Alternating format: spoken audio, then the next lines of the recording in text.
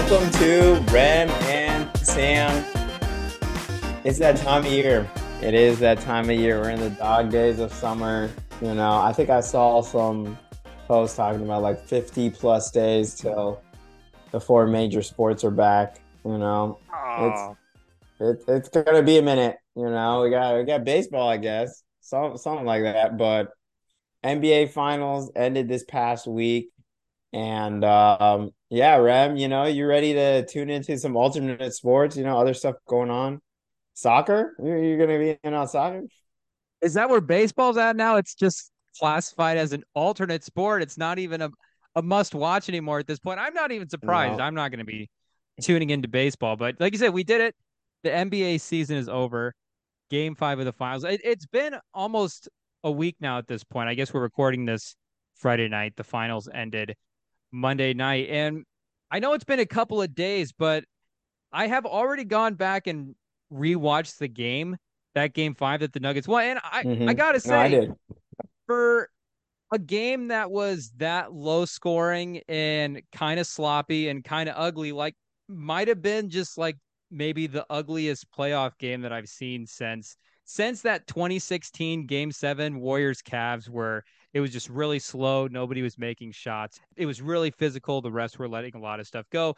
That game five, kind of honestly a classic game. And I think it's going to be like a low key hardwood classicy type game because we talked about it.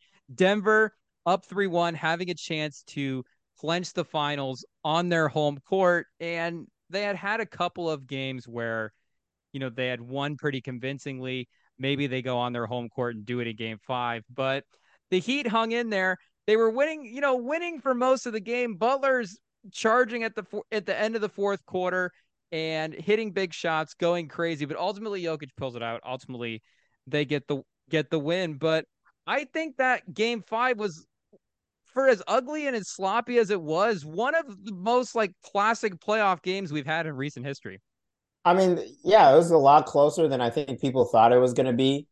It really came down to the last couple of minutes. I mean, Miami went up by one with less than 2 minutes left, and you think the Nuggets at home, they're gonna pretty much, smash them in the ground. It's gonna be over. They're relying on Kyle Lowry to hit some threes, some crazy threes to even get close. Jimmy Butler looks totally out of it. And like they say, like most players say, all it takes is one shot. You see one shot go in and it's over. And that foul, that was a ridiculous foul that they called on Aaron Gordon. I mean, that was just ridiculous. Mm-hmm. I mean, that's tough, but the Nuggets found a way to, fight through it. You could really see even with Butler having that resurgence, he was just pretty wasted, pretty tired, and I think he has been this whole series. I don't really think it was the ankle. I know some people were mentioning it was uh, maybe it was he tweaked his ankle and stuff, but when you see him in this series, he definitely didn't seem as aggressive. Mm-hmm. And I mean, he's facing more size than he did against the Celtics, more than any other series besides the first one where they didn't have to deal with their superstar for half of the games or half of the time of the game. So I think with this game, it shows why Jimmy Butler, we don't put him up there with the greats. And the player who we all consider the number one, the best player of all time, or not all time, but the best player in the league right now, showed up. And what's supposed to happen did happen. There's a reason why I was giving the Nuggets congratulations. It's Yeah. just I thought I know listening to Rasilla's pod this week, I kind of agree with what Austin Rivers said in there, where he's like, I kind of wish I saw Jimmy Butler, go out guns blazing, and he kind of did at the very end, but just be more aggressive. If he's gonna put up a 9 of 30 game, at least he put up the shots. At least the best player on the team put up the shots, but instead he passed up. He's a little bit more passive, and everyone's human beings, but. It did. I think Jimmy Butler will definitely be kicking himself after that series for not being more aggressive, and that's why the Nuggets are right now celebrating their first title in 47 years. And you could argue that of the last three big playoff runs that Butler has had, that this one is like maybe the third best of the runs. Peaks in this last playoff run were way higher. I mean, what he did in that Milwaukee series, that's by far his best playoff series. And the numbers in that series were just insane. But start to finish, like all the way through the playoffs. I mean, in that finals against the Lakers, he was putting up 26, 7, and 5, shooting 55% from the field. That was until this Bucks series, probably just the best series all round, and had an awesome and the 40-point triple double in that series as well. And then last year in the playoffs, in their run to the Eastern Conference Finals, puts up a 27, 7 rebound, 4 assists, and 2 steal performance for the entire playoffs.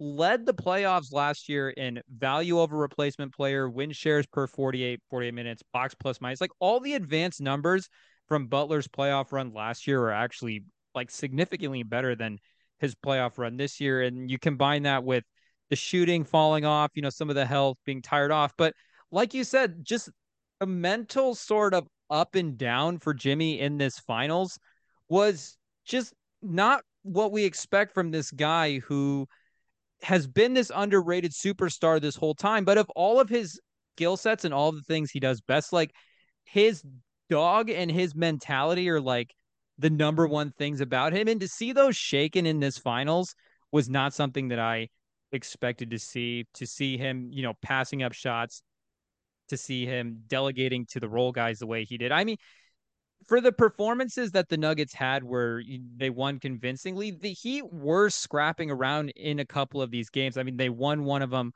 on Denver's home court. And then in that game 4 at home, it was a 5-point game in the fourth quarter with 8 minutes left.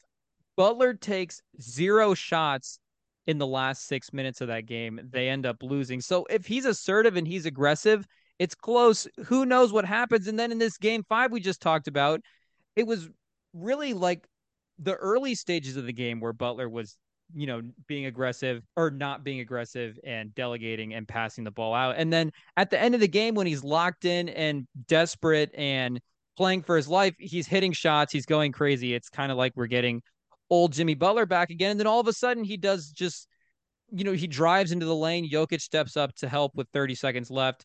The turnover to KCP, and now all of a sudden the game's over. They're shooting free throws to win, or maybe that was Bruce Brown, but he has the turnover at the end of game 5 to put it away. So if Butler is just, more consistent and more aggressive, like you said, in this series, who knows if it's a closer series? We still probably would both pick the Nuggets to win ultimately, Yeah. but it could have been at least a more competitive series. And I think on the Jokic side, he's getting the love, he's getting the praise, deservedly so. He's arguably the best player in the league right now. It's either him or Giannis. But do you think that Jokic got hot in this playoff run? Because if you look back at like the last couple of champions that we've had in the last guys to lead their teams to the titles, and you even like go back and think about the way Dirk elevated his performance in 2011, carried that Mavs team. Do you think Jokic got hot in this playoff series and was doing that? Because his numbers were like way better in the postseason than they were in the regular season. But do you think we could classify this run? We'll look back and say that's the stretch where Jokic got hot and carried his team to the title. I mean, I think there is that, but I think his normal level of play, I think would have also taken them to win the whole thing. Mm. Now, Jokic did do things that have never been done before in this Mhm. playoffs. He was the first player in history to lead the league in points, rebounds, and assists in a single postseason. So, I mean, he did stuff that had never been done before. So, obviously, he was hot. He was on fire this whole playoffs. And 47% from three is not something he's going to keep up his whole career. I mean, that's just a stupid, crazy high shooting percentage. But at the same time, the way he the way he played, I mean, there would have been closer series. I mean, you got to remember they only had what was it, 3 losses, 4 losses this whole postseason. 5? So five. Oh, is it five total? Yeah. Oh, okay, five total between 4 series. So that's I mean one loss, one a little over 1 loss per series. So I mean, if he had obviously not been as hot, they're still probably winning. It's just not in this dominating fashion. So yeah, obviously yes, he did get hot, but I think Jokic, the way he plays, his IQ, as we all know. He just didn't have a bad game no matter what because of, how smart he is. And I think his teammates got hot as well. Jamal Murray really Mm. showed up. Aaron Gordon, the last couple of games, went to in pretty much another level, especially that game four. And it they all knew what time it was. They all recognized the situation, the time of the situation, and they all stepped up to the plate. And I think it's something that they can definitely. I think they can run it back. I wouldn't be surprised if they have another deep run. Um, but I don't know if we're ready to call it dynasty, But I think they're going to be competitive for a very long time, just because it's not just because of Jokic's play on the court, but also off the court. Mm. Definitely, like we see with all these press conferences and things like that. I think going a little bit before, people are like, "Oh, is this real or not? Does he really, really care?" And he's just pretending not to. And no, I mean, he does his job and he's great, but for him, he's able to detach himself from his work. So he's not taking that mental beating as we've seen so far. Obviously, he cares about it, and the stress because it's a job. But he's able to detach from work. He's able to take care of himself, mental well being. He puts other stuff outside of his job number one, and we've seen the mental load of being that number one drag down players.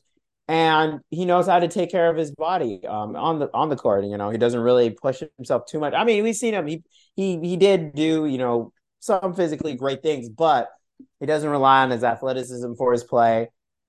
He's going to be playing like he is like for a long time, and so those two combinations on top of just his high IQ and just on and off the court, and all his teammates love him. Great leader, very low maintenance. That people have said, teammates have said, him and Jamal Murray, there's just a perfect recipe for greatness for a really long time on a level that I don't know if we've seen before. And if you just take a step back and look at Jokic's numbers, and again, they're crazy historic, like the numbers that he put up in this playoff run. For most people that have played basketball, it would be they got hot. This was insane. They were playing out of their mind and carried their team to the finals. But if you look at some of the shooting numbers for Jokic in this playoffs run, and just like look into some of the advanced stats as well too, and if you look at what the other stars have done the last couple of years carrying their team to the finals. Kawhi in 19, that playoff run is the third most total points of any player ever in the playoffs in history.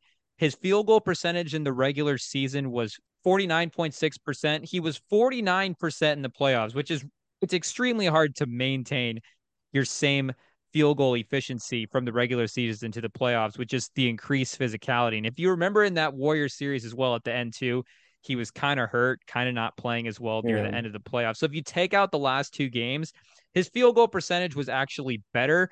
Same for LeBron in 20 in the bubble season. His field goal percentage went from 49% to 56%. Giannis in the playoffs, when he won, his field goal percentage stayed the same for the entire run. But I mean, those last four games in the finals, he was putting up a 38, 12, and 5, 2 blocks a game, just playing out of his mind, two-way basketball.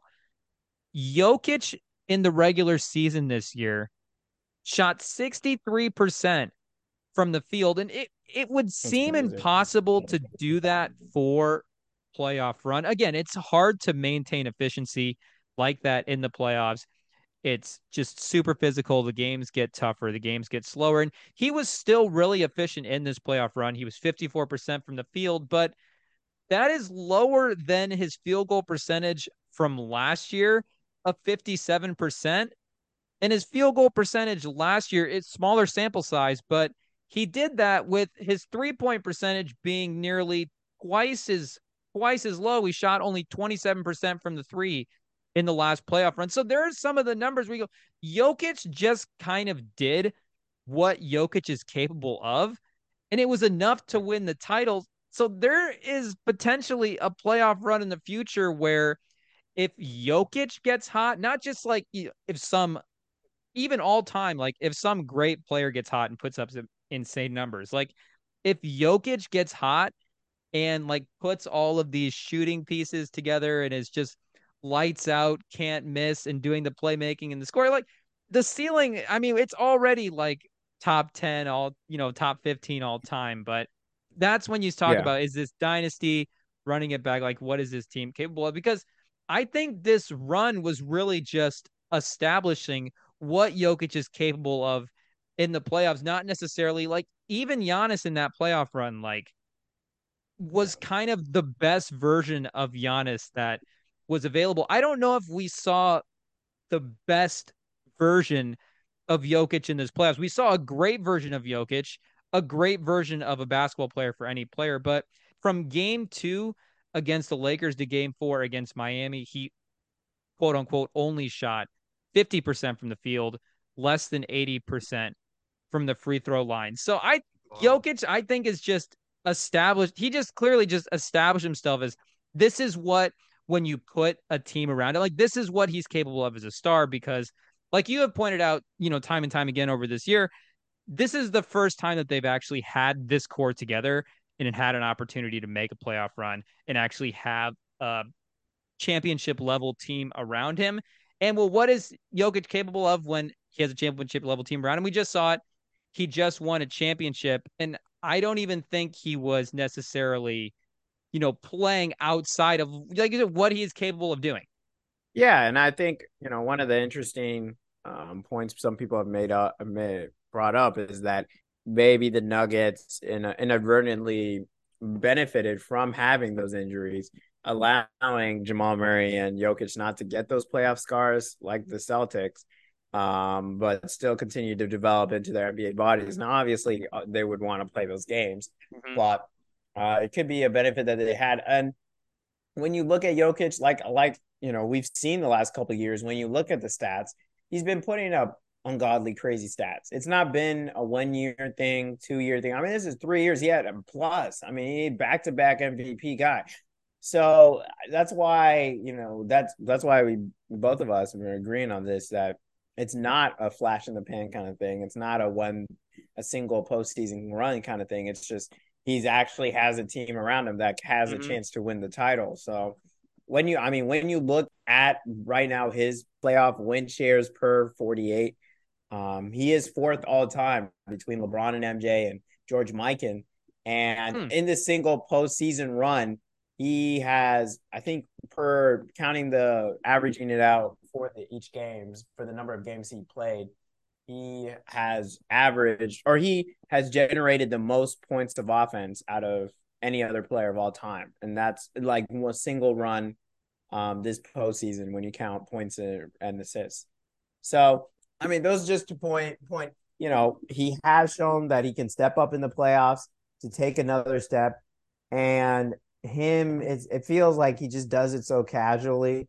Mm-hmm. But it's just crazy. It's crazy to watch him play, and it's interesting to have a different kind of star. I think the last couple of years, we've had LeBron. I mean, even going back to MJ, it's caring super much, caring too much, being obsessive about every little thing. And then you have Kobe copying him, and then you have LeBron chasing the ghost, trying to be the greatest of all time.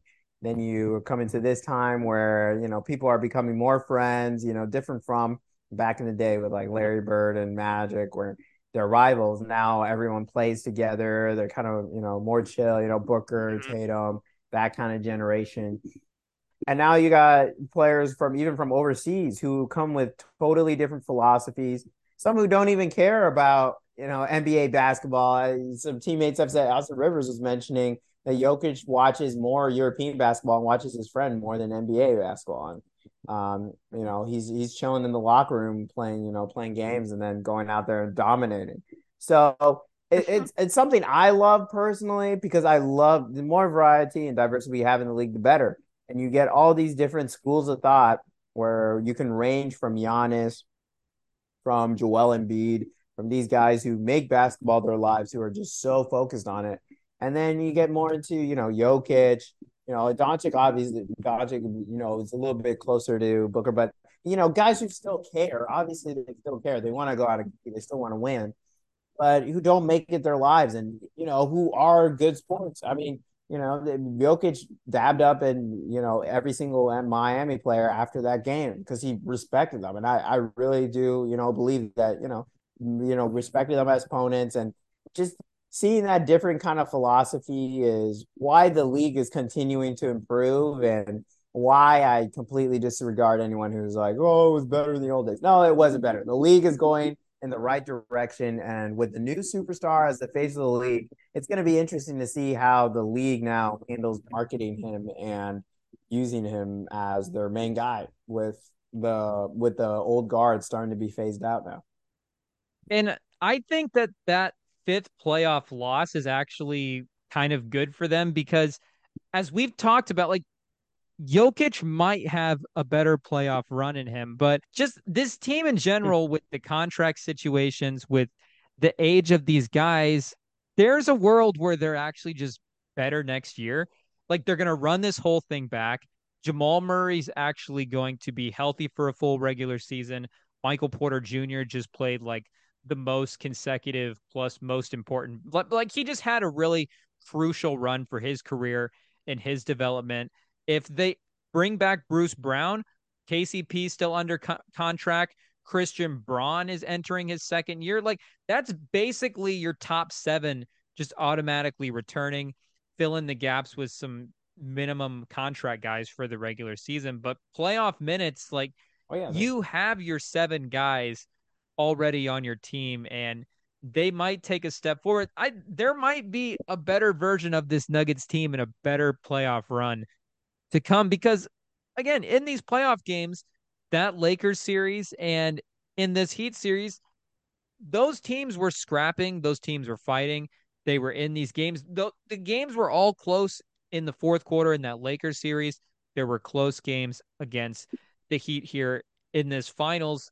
And it was just the Nuggets competence and the Nuggets' ability to execute in these fourth quarters, to play mistake free. And they just out executed and just outplayed these teams at the end of these games. And that's really what, propelled them to win the title. They didn't dominate everybody. It didn't storm through the league, but they were the absolutely the best team in the league.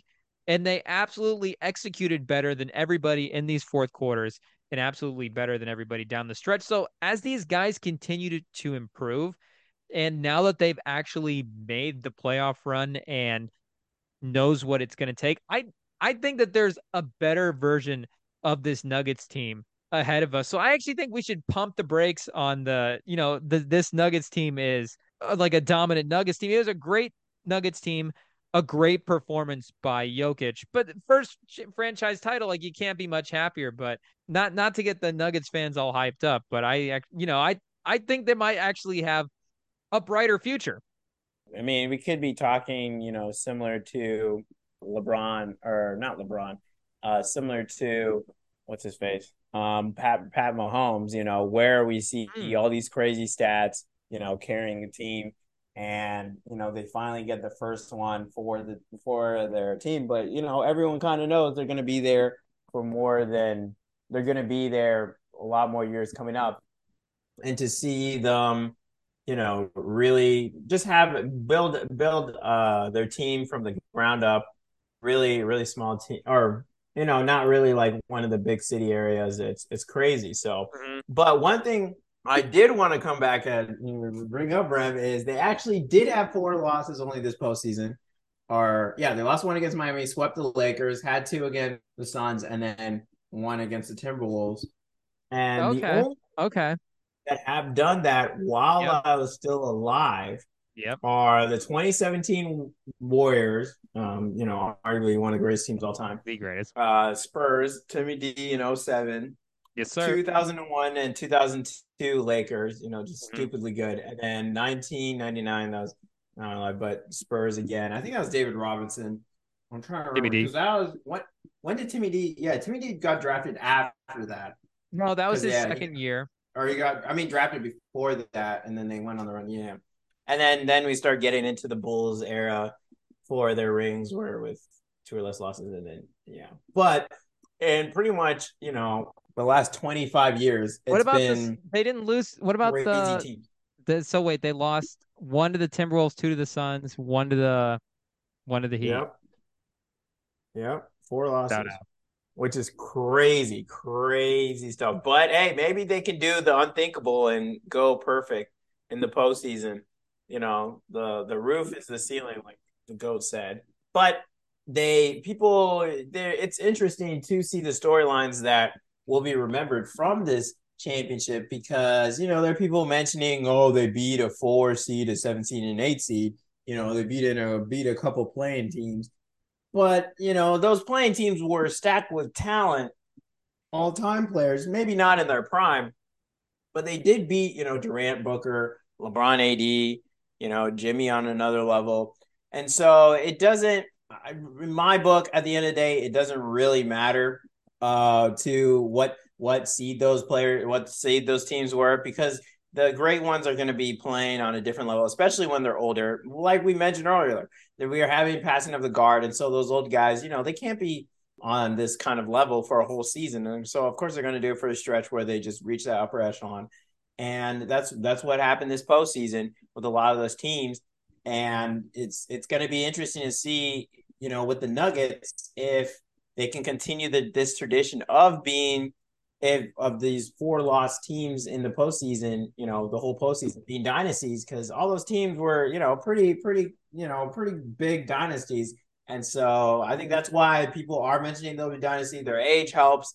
But I think the West East is pretty stacked. It's going to be really tough for them, but I don't know if they, like John Morant said, I think they're fine in the West. All of the teams that you mentioned, they've all won multiple titles. The Lakers, obviously, 2 years there. The Spurs, it's not like they won back to back in the '07 range, but they won the 5 titles over the course of the run.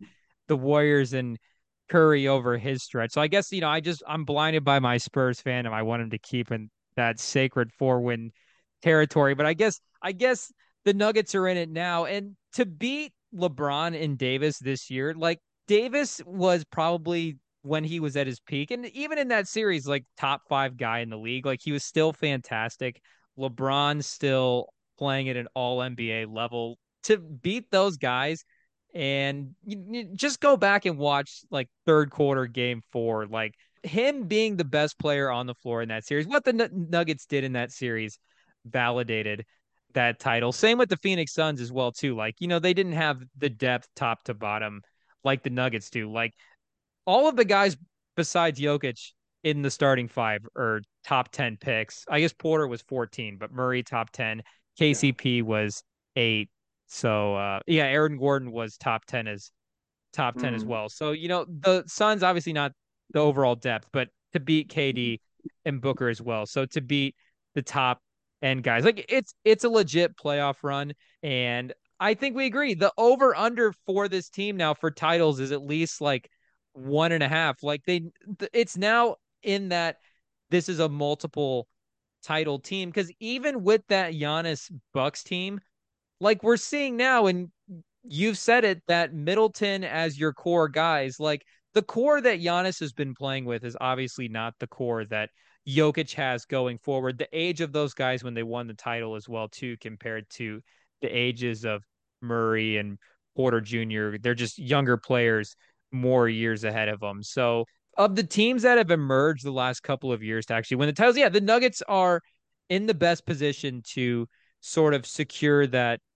dynasty status. And the fact that they can lock down all of these guys this offseason and keep this team together for a 2 to 3 year stretch and to get all this done before this CBA stuff kicks in, before the second apron stuff kicks in, before it just gets harder to make these moves, they can settle in, get at least the 7 guys settled down for the next, 3 to 4 years and keep that window open. And if as long as Jokic is there, the window's open. But the window for these guys, especially if they bring back Bruce Brown and a drunken Michael Malone at the press conference said that they were going to do it. So if Yeah. drunk Michael I Malone definitely is, trust that. yeah, if he's a reliable source, then the dynasty window I think is officially open for the Denver Nuggets.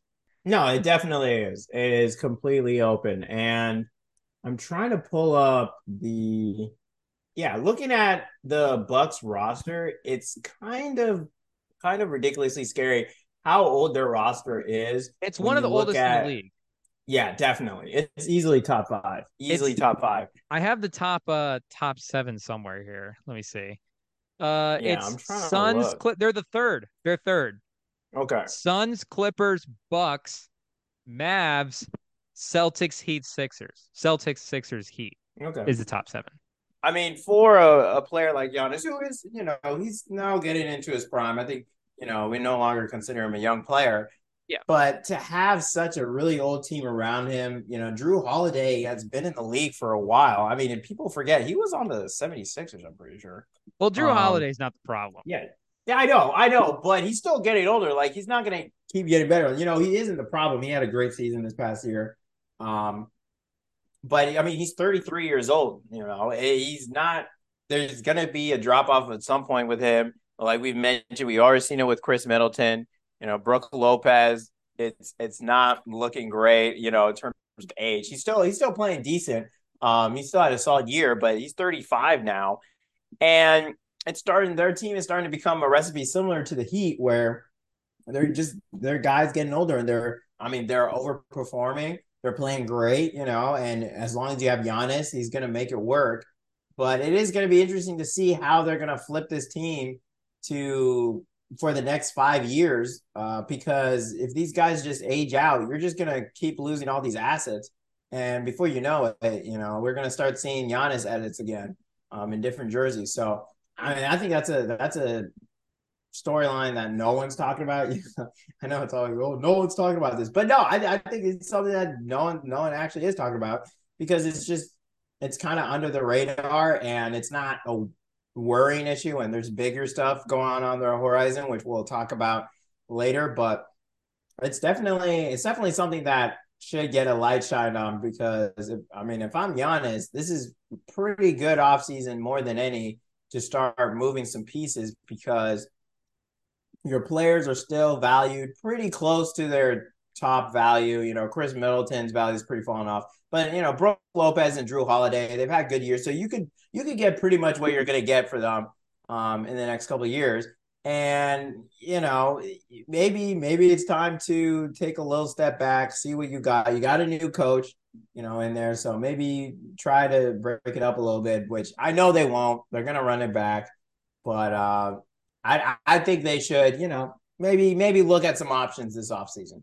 So this is according to Spot Track. So this is the ages for the teams. Top five, like I said: Suns, Clippers, Bucks third, Mavs fourth, Celtics six. Guess where the Nuggets are at for average age? I guess 22, like 22 ranked. A second. Almost 21. Oh, okay. All right. The Indiana Pacers, you think they're a young team? Average age 25.7 years old. The Nuggets are younger, 25.6. The Oh, Cleveland okay. the Cleveland Cavs, bunch of young stars, Darius Garland, Evan Mobley, Yeah. they're older, Oh, 26.2. wow. Chetty Osman is dragging them down or something. They're one spot ahead of the Charlotte Hornets, He's who have 28. the second pick in the draft. Oh, also quickly, can people stop hating on LaMelo? His value has sunk so far. It's kind of wild. I'm just saying, this is a quick aside. When LaMelo comes back and is like dominating half the league, like I'm just saying, like y'all, just because he fell on some guy's foot and tweaked his ankle, he's not a bum. Okay, all these trades with the second round, with the second pick overall, and all that. Oh, can they break? He is gonna be a great player, and I'm just gotta throw that out there. I've just seen his value in the way he's talked about by pretty significant people in the league as like a bottom feeder. Questioning him as whether he's like even a backup point guard, and he's gonna be a future star. And don't forget that. But that's just a quick rant. Rookie season, he put up a 15, 6, and 6. He was an all-star last year. I forgot about that. Made the I all-star team. know. I put some 20, respect on his name. 20 points a game, six rebounds, 7 assists. This year it was cut short with injury, obviously, but Mm-hmm. 23, 6, 8 assists, 37% from the three. He's a shooter. I'm telling you, a Scoot LaMelo backcourt, we're all in. It's gonna. I mean, yeah, that's gonna be fun. Probably best players and best backcourt in Hornets history. Like, Mm. where if LaMelo is even like second team All NBA. Where does that rank all time for Hornets? Like, is that just like, is he already competing for like top 10 Hornets players of all time? Like, Well, Kemba's I the don't want to see last that. person to make All NBA, right? From a Hornet, he was a Yeah, third. Got yeah, that third exactly. team in there. Yeah, I think it's like Kemba. Yeah, I don't know who else. Like, if Is you get Lamelo weird and count like Chris Paul, with the Pelicans thing, like, is Lamelo already a top 10 Hornet? is he a top 500? Like, who's pushing him out the list? Like Nick Batum? So right now, Charlotte win shares leaders for their careers. Hmm. Kemba's number one. Gerald Okay, Wallace that's number not. two. Oh, okay. Is LaMelo Ball better than Gerald Wallace? Larry Johnson Alrighty. at four is disrespectful. Larry Johnson at his peak, better than any of these guys. Dell Curry at five. Dell Damn. Curry, a stud for the Shout out. franchise. And if you count commentating win shares, easily top three Hornet of all time as well Genetic win too. shares. Yeah. Yeah. Very possible, especially if Steph comes home. They have Cody Zeller six, so I the case for LaMelo top five is strong. If Curry comes and plays with the Hornets when he's like 38, 39, and he has like one Derrick Rose game where he puts up 40 and like rest of the time he's like bum. Do they still retire his jersey? Like, is it still is it still hanging in the rafters? If he signs with the Hornets and just to retire a Charlotte Hornet and never steps on the court, there's a case. I mean, there's a case they put his jersey in the Raptors that way Oh my alone. gosh. I hope he never do it. Steph, stay in Golden State. There's no reason to No, no, tarnish you your gotta leave, legacy bro. and go Leave, to bro. go to Charlotte. All right. We're way off track, but hey, it's our pod. We can do whatever the heck we want. Let's see here. I think we already talked about the Heat. Miami, Jokic is the GOAT. I think we wanted to get into a little bit of the draft. Speaking of bottom, oh no. Next new champ. This is another stellar segment by the one and only. Pretty much looking at the next franchise most likely to break their title curse, their 10 teams without having Larry O'Brien over at their place and ready to pick you. I mean, I guess one of the teams on there is the Grizzlies. We totally skipped over the biggest news Mm. after the finals. Adam Silver kept his word. Finals are over. He said he would say what the suspension would be, and it was announced by the league that it would be 25 games. John Moran is suspended from any team activities or practices during that time as well. So he's just completely disconnected. And shout out to Rob Mahoney for a great article on the Ringer because it really put in frame why it was such a severe punishment. I mean, the NBAPA, the Players Association, has already stated that it was way too big of a punishment. That's usually 10-ish games for something like this. Something where it's on his own personal time. He showed a gun in a video. Like, no matter what you believe with gun control laws and stuff like that. I mean, we're talking about a league where we have situations like Miles Bridges. We've had like way worse stuff. Henry Ruggs, like there's actual stuff going on, and he did show a gun in the video. So, we still want to put in perspective of other things that have happened, but the main issue with this problem that Rob Mahoney pointed to and which the league pointed to in their press release is not so much that he did it, but that he did it again and an Mm-hmm. outright defiance to the league. The league already punished him, and it was more of if we're gonna let him go off, doing these stuff that we punish, and he's just not listening, then that can lead to other stuff with other players. The league pretty much losing control of stuff. I mean, we've seen a little bit of that with the Mavs tanking for their pick, getting fined, stuff like that. And so, I mean, reading that article and reading that, it made sense why it's 25 games. It made sense why Silver was so serious about it. And he seemed really hurt by it happening. I mean, obviously he doesn't want any player to be going off the rails. And it was just a really good article. I recommend reading it after this pod. But yeah, I guess what did you see from it, Rem, and where do the Grizzlies now move on from here? Just pretty much stay pat. The issue, if you take issue with what he did, then you have your own views or whatever. It is what it is. But the issue, Mm. like you said, was the league was very firm and very definitive that they were against his actions, and more importantly, that his actions were to not be repeated. Silver said that when the initial thing happened, he came out very strong, was very serious, very sober about the whole thing. The league, just in general, taking that strong of a stance and making that big of an issue of it, like when it comes back around and happens again, you just by default, as a league and as a business and as an organization, you have to take a stronger stand.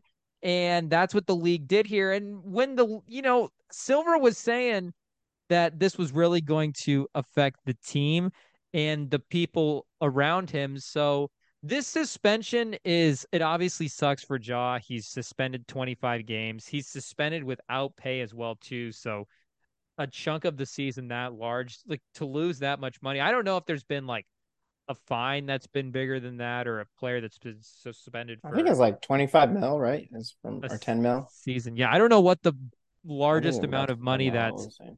a player has lost is, but John Morant's going to lose a big portion of it. But for the Grizzlies, this is kind of best case scenario because, I mean, for one, they've proven that they're a good regular season team without John Morant on the court. They've proven they can get by and win games. Obviously, they're not the top tier team, but they've proven they can sustain themselves. And the punishment being harder for Ja, again, for the Grizzlies, to lose him for the first 25 games is rough, but to have him for the back half of the season and for the playoffs and for the most important stretches of the season and to be able to build chemistry and get a rhythm together and get a flow and just to be able to have some momentum headed into the postseason, which this past season they did not at all. Zero momentum. The vibes were bad around that team. Yeah. You know, they will be able to work around this. I think the fact that it's the Grizzlies specifically and that they've proven that they can maintain in the regular season is going to help as well. But 25 games, it's tough, but I do think this is best case scenario considering just how hard the league seemed like they wanted to come down and just how serious they seemed with the whole thing. But yeah, I mean they put their foot down. 25 games is no joke. But again, to have him for those playoff, like John Morant last year missed 25 games. The season before that, he only played 60 games as well. He's missed time. They've already sort of had to deal with that. So now they know they get him for the postseason. They get him for, it's not half the season as well, too. They get him for a large chunk of the season. So, he's not going to be on the all-star team, not going to make all NBA. He's obviously losing millions and millions of dollars, Oh but yeah, that is a good point. especially with All the NBA, new yeah. restrictions and all that stuff in Mm-hmm. place, like it's just wipe away the awards for Ja Morant next year when he Mm-hmm. should be really like a first team all NBA Yeah. level guard. But it's a tough situation. I think, I think this is in a way best case scenario for everybody. And they know after 25 games they can put their heads down and move forward. Because again, Ja Morant is a first team all NBA level guard. And to get him back out there as soon as possible and in the right mindset is the number one priority for the Grizzlies. Yeah. And yeah, for the fine thing, I was thinking more of how much he's losing, and it looks like according to the article, he's losing over 7 million, which is a lot of money for Hmm. pretty much an extension of a fine. But I think also, I mean, this was personal in terms of the not necessarily the NBA. Oh, well, yeah, the NBA and Yeah. how they handled this because John Morant went and looked at himself in the eye and told him this is not going to happen again. And, did he do the video on purpose? Was it an accident? We may never know, but he still put himself in a situation for something like that to happen. So it still was, to the league, this was another level just because it wasn't, this player over here, we didn't really talk to him, but we're just hanging out. No, this is something where I guess Silver, and what it seemed like in that interview during the finals where, people were mentioning, we looked like a hurt father, it seemed like there was a relationship. There was an understanding. And John Morant broke it. And so the league, I mean, it is a contract with the team, which is part of the league. So, he is in a contract with the league. And, when you're pretty much going against what your boss is telling you, at some point they got to punish you. So just not only it being something that the league already told him to stop, but something that Adam Silver went out of his way to talk to him about, because I mean he knows the importance of John Moran. This is not some bench guy on some bum team. I mean it's someone who potentially could be, the face of the league, could be one of the best players in the league, 2-3 years from now. So it's a whole nother level of stuff. It's a whole nother situation, a whole nother exposure. And like you mentioned, though, it's definitely best case scenario considering some of the possibilities that were thrown out there with him being out for the whole year. Who knows what else they could have mentioned, and it's going to be interesting to see how the Grizzlies are going to. I think for them, the bigger impact is going to be off the court than on, because it's going to be tough for your best player to be a leader on the team if he's out here getting suspended. Like he's not going to be around the team officially. Like chances are he's seeing him unofficially. I mean that's obvious, but officially, like he's not on this team flights, not there in practices. That's still got to count something for chemistry. On top of, I mean, they're younger guys, but they're still grown adults. Like, and so you're supposed to, trust your guy or trust your star or put faith in your star who you may not have as much respect for, or who it's harder to have respect for. I mean, I think you can objectively say it's harder to have respect for a guy who's getting suspended by the league. And so it's just I mean, for a team that already has identity issues with the whole thing going on with Dylan Brooks and him getting kicked out, and now the GM is trying to pretty much change their culture. So you have this little topsy-turvy. So while it is a good outcome for the Grizzlies, it's still not all sunny in Memphis. They still got a lot of work to do in a West that now has a dominant team on top, that has teams that are better, that are looking to team up. Who knows where LeBron goes? We'll talk more about that. But Suns, they still have KD and Booker. They're still there. So who knows how long, but they're still there. But yeah, the Grizzlies got their work cut out for them. And for a team that doesn't really have a proven proven, I don't know how you say it, proven work concept, something like that, compared to most of the other contenders who have established stars, who have players who've been through the wars, most of them who have won rings, especially now with Denver winning. Phoenix has, KD has won one, Booker has been to the finals. Go down the list, look at other teams. It's gonna be interesting. The Grizzlies, their path is, their future is very murky, probably the most out of any contender right now in the West. The worst part is, like you said, they are a contender, and if the team to go through is the Nuggets and the player to beat now is Jokic, like if Jokic is the standard and you have to go, well, what do we have to have? What are the pieces we need to beat a guy like Jokic? The Nuggets didn't really have to play a guy like Ja in the playoffs, a guard that's just super athletic, can attack Jokic downhill out of the pick and roll, is going to make his life miserable finishing at the rim. He's not going to be afraid. He's going to go after him. Like they did have to match up against Anthony Edwards in the first round, but that Timberwolves team is obviously, they're not going to compete. Like to match up against super elite guard, good team, like they didn't really play against that in the Oh, playoffs. And Booker? Booker, for sure, more of a patient player. I mean, great play. Like LeBron is, Yeah. a bully downhill. Butler, even though he was, up and down mentally and, attacking in the playoffs, Yeah. like he should be able to attack downhill out of the pick and roll. But somebody with the speed and athleticism of Ja and even Anthony Edwards, like if he were to have the right type of team around, like that's the guy that would give Jokic the most problems and expose his biggest weakness, which is his defense and is keeping up in the pick and roll. And the Grizzlies have that guy. They have Ja.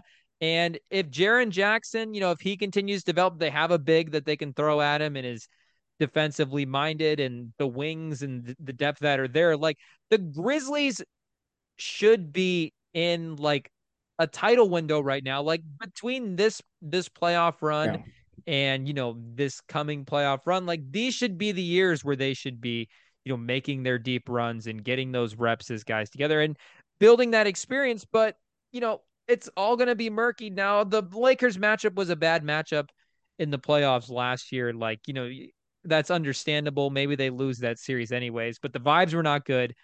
The chemistry was off. The Dylan Brooks thing was a whole separate issue. And, hopefully they're not throwing away this year as well, because they should be title contenders. Ja's a first team All NBA guy. He has, I think, what it takes to make life difficult for Jokic. And is there a weird world where, to sit out 25 games in the beginning of the regular season, like in a load management era, could that be weirdly beneficial to the Grizzlies if he's coming in a little bit fresher? Like, is there a silver lining here for Grizzlies fans if Ja Morant is getting a break to start the season? Because Morant actually has gotten hurt, like in the last couple of years in the playoffs. He's had some injuries. That's could be his style of play, but maybe his body needs the Who rest. knows? I don't know. Is there some weird deflate gate conspiracy where you get Brady on the 4 games of rest? John Morant, fresh legs. He already can out jump everybody. Yeah, I mean, I don't, with that, I do actually for John Moran, he needs as much rest as he can get. He just the way he treats his body is not great. The man That's needs true. some self love, especially in that series against the Warriors. I mean, he was taking some wild jumps, and yeah, it was crazy. But I would push back a bit on that with the athletic guard. I actually don't think that is Jokic's weakness because I think in situations like that, unless the athletic guard is Michael Jordan and can shoot as well, they can play off them. They have enough size in the paint, and for someone like that, all he wants to do is sit in the paint and let that guy drive at him. So I think actually you would be fine against someone like that. And the player that's actually given more trouble is more of a shooter at the guard spot, someone who can get whatever shot they want. I mean, the Warriors, they've given the Nuggets troubles over the last couple of years. And Booker, when you go back to that series, first of all, Yeah. Booker Yeah. and KD were the only team in the playoffs to give them more than one loss. They did take them to six. And if we throw out that last game 6 where he was in, he was pretty much beat up. I mean, even Monty Williams literally said he could see Booker injured, so that's why he took him out. Every other game, he was averaging 34 and a half points, 34.6, so 35 and 7.8, so 35 and 8, on 60% from the field, 57 from three, 89 from free throw. So pretty much 60, 50, 90. Hmm. And, of course he was hot, obviously, for having those ridiculous shooting numbers, but he was the only player giving them troubles. And, if he had not Wainwright playing regular minutes for his team. He had actual players around him. Who knows? It could have been a real series. So I think the real player, real call it kryptonite for Jokic is a guard who can shoot, someone who can attack him, someone who is still quick, like Booker, he can still get his shot, but someone who he's his main their three level scorers. And for John Morant, especially with the size that was shown this past postseason, we've seen the Nuggets were able to hold out the Heat, who we know are probably the toughest team in the league. So they're tough enough to handle whatever John Morant's going to throw at them. So I think while I mean, I kind of get it. I think I'd lean with the guard who shoots, and I think Curry. I haven't looked at his stats, but I know he played against the Nuggets all the time too. Yeah. I mean, Curry is going to give you problems in a playoff series. Same with Booker. But the Warriors in that series specifically, it was pick and roll, attack downhill, and Anthony Edwards' Mm-hmm. numbers in the series against the Nuggets this year were off the charts as well too. Yeah. Take out game 1, he put up 35, 5 and 5, 49% from the field, 35.9%, basically 36% from three. And the game that they won off the Timberwolves, he was doing, he was doing that attacking, getting to the rim. He was just finishing over Jokic and shooting in like perimeter, doing the full Yeah. package as well. But stylistically, like that's I think what Ja is. He's just a miniature version of it, obviously, but he is more in that Anthony Edwards athletic guard type realm with the way he gets his shots. in the way he creates offense for himself. But I think what we're saying is the Nuggets basically just didn't have to play any of the top guards in the league. Like I guess they, like in the right situation, like Yeah. Booker's team and that Suns team was depleted again. Edwards in on that Timberwolves situation is just obviously it's not enough. So, Shea as that Thunder's team continues to grow and get pieces around him, like is he a guy that could be a kryptonite to Jokic? Like, Oh, turn I on don't know. the TikTok camera. Is this where the West has to pivot now to? Is they have to go away from the bigs and to the guards? Because we just saw Jokic just torch Davis, torch Bam. Nobody can stop him. Is this going to be you have to focus now for guards? I mean, you better hope that Brian Wright it doesn't listen to our podcast, y'all's GM, because there of course Wembanyama When is Wembanyama going is number good. one. Yeah, yeah, but no, I mean, I think it's just it's just having their area of focus. What the team is built to be, and they're built to beat teams with wings, big athletic wings, who most of the championship teams have had the last couple of years, which is what most teams have been looking for is big wings, who are number one scorers. And I mean, the Heat played right into their hands.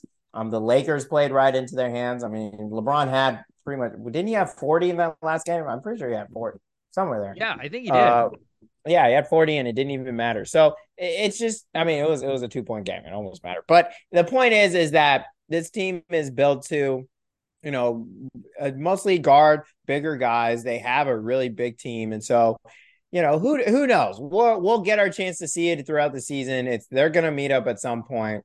If you're shooting hot, it doesn't matter who's playing on defense on you, you're gonna have a good game. So I mean, that's everyone's kryptonite is a good shooter.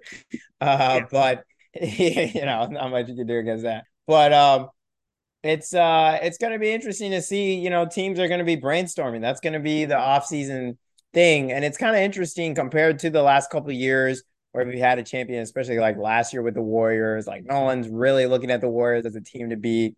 Just giving props for winning. And then, I guess maybe with the Bucks, them winning one. I'm kind of yeah. I guess there wasn't as much dynasty talk, which I don't really know why. Maybe it's just they did go down. Wasn't it 2-1? The Suns were up 2-1, I think, or 2-0, somewhere there. I think they were up at some point in that series, so it was a lot closer. But just the dominant way the Nuggets won this series, and Jokic on another level. It's going to be interesting to see what people are going to be cooking up in the labs this offseason to beat them because it's got me confuzzled. Yeah, no, the secret to basketball when building a team is usually just get the best players available. Usually, I mean, you get to a point where the Yeah, fit stuff gets involved, but guard, forward, wing, if you're a team and you're trying to build a team, just get good players. But they did get lucky with some of the matchups, and that's what you have to do to win championships. Like yeah, gotta get lucky.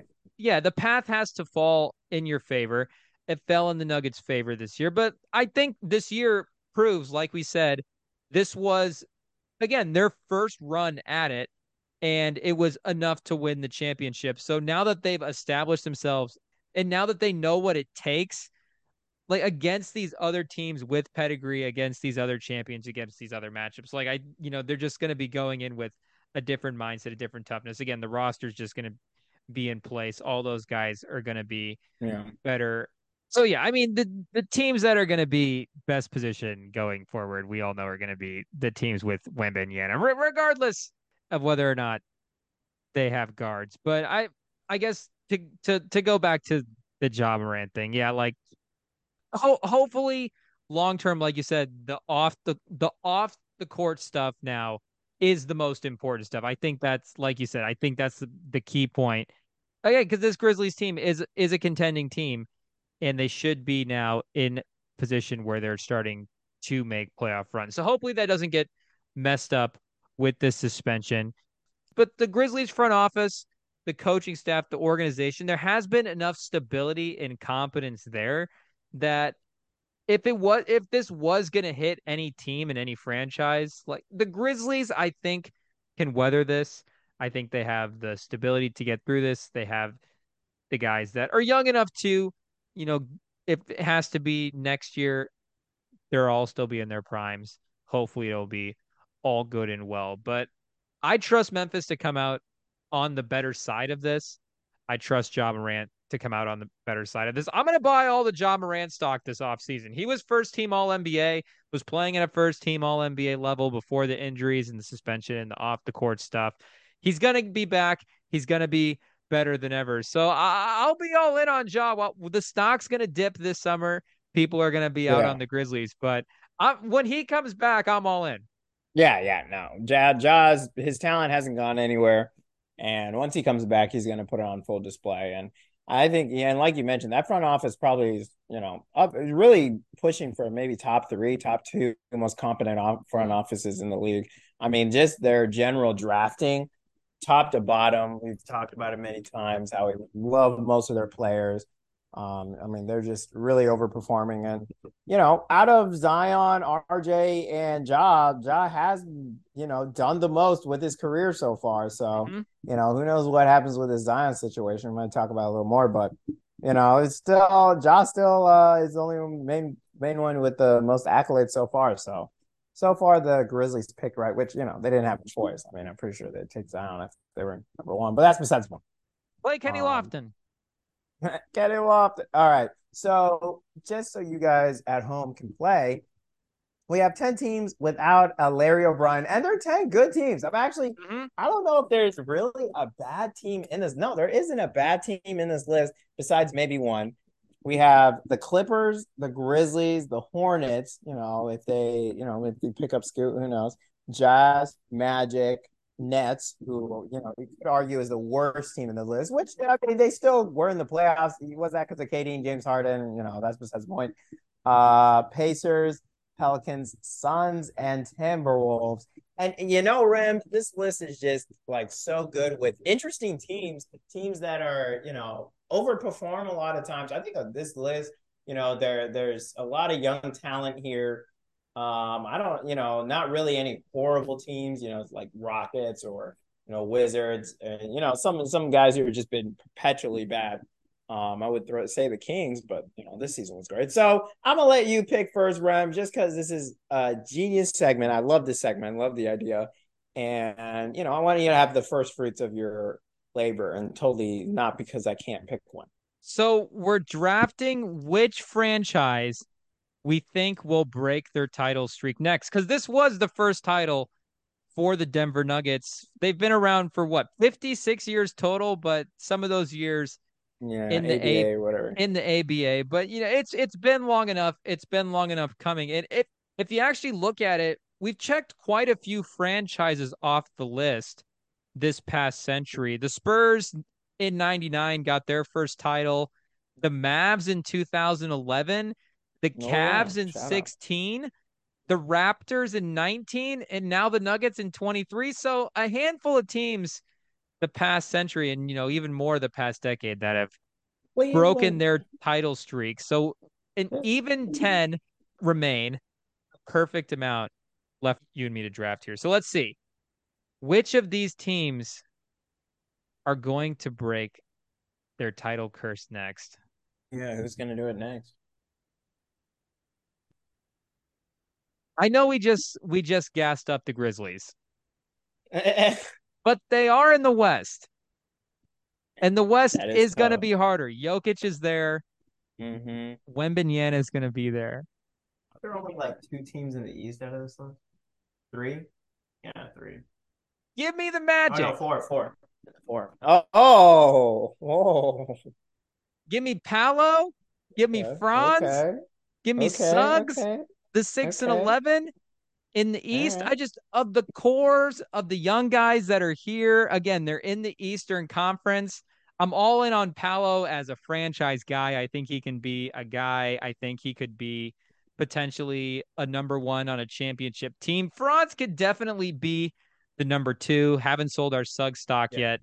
They have the 6 and 11 pick in the draft. So just as a base package, as like a starting point of all of the franchises left, I kind of like just where the Magic are going and what direction they're trending in. And again, being in the Eastern Conference, going through Giannis is not going to be easy.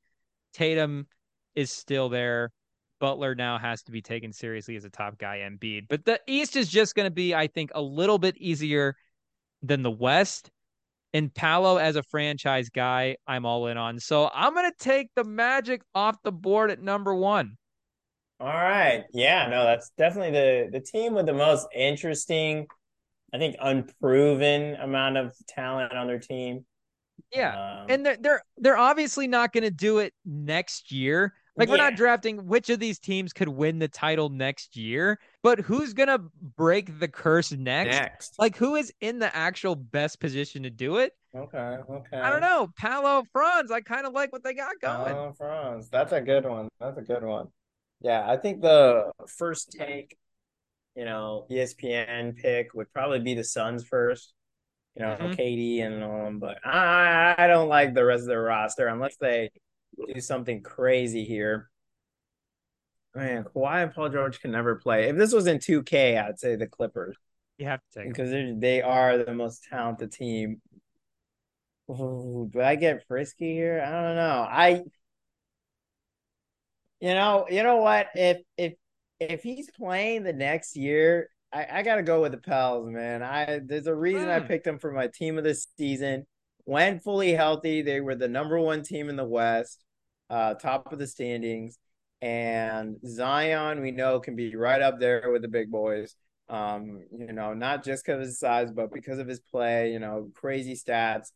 And that team, like we've mentioned many times, is very deep. And it's similar to like kind of like the Grizzlies, because of his injuries, the players around him have gotten a lot better because they just haven't had their star around them, so they've helped their development.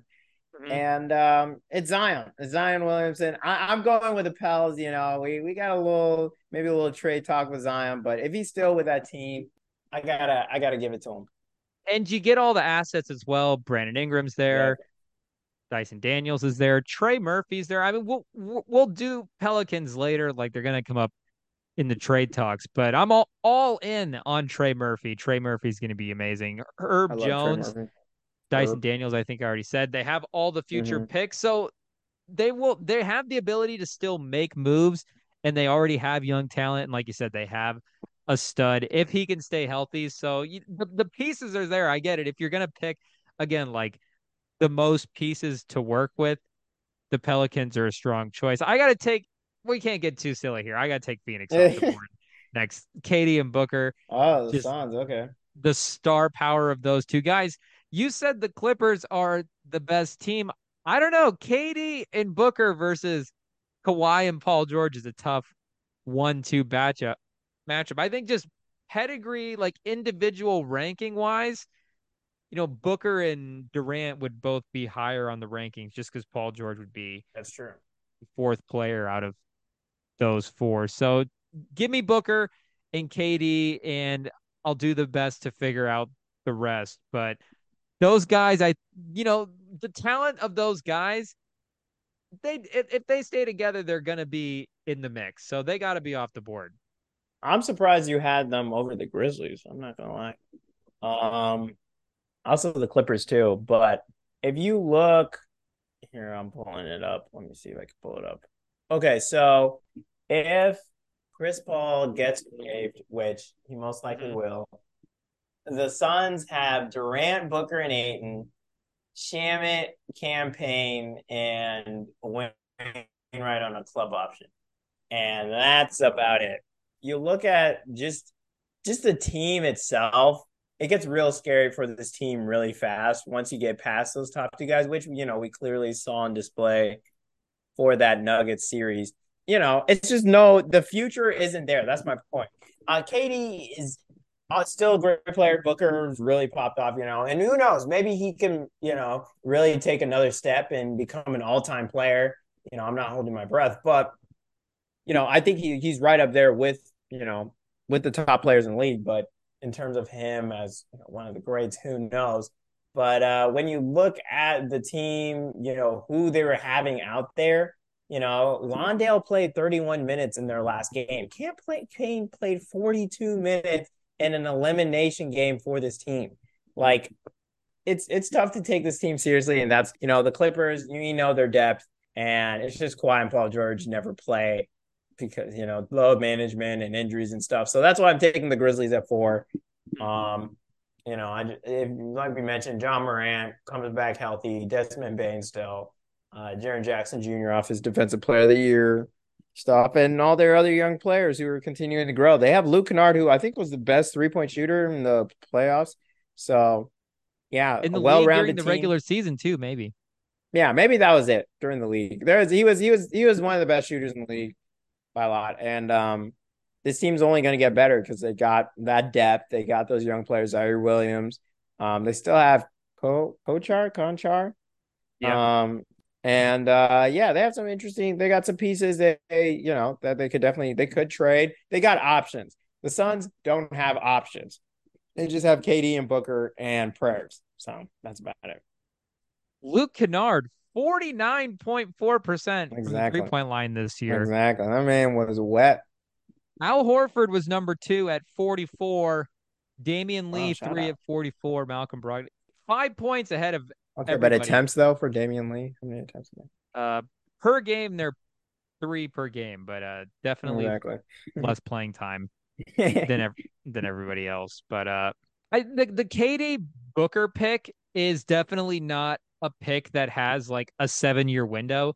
You would Yeah. assume that you get that with the Magic, with the Pelicans, with the Hmm. Grizzlies, but in terms of like immediate success, like the KD Booker combo is going to keep you in the mix. It's going to keep you contending. I mean, they did take 2 games off the Nuggets.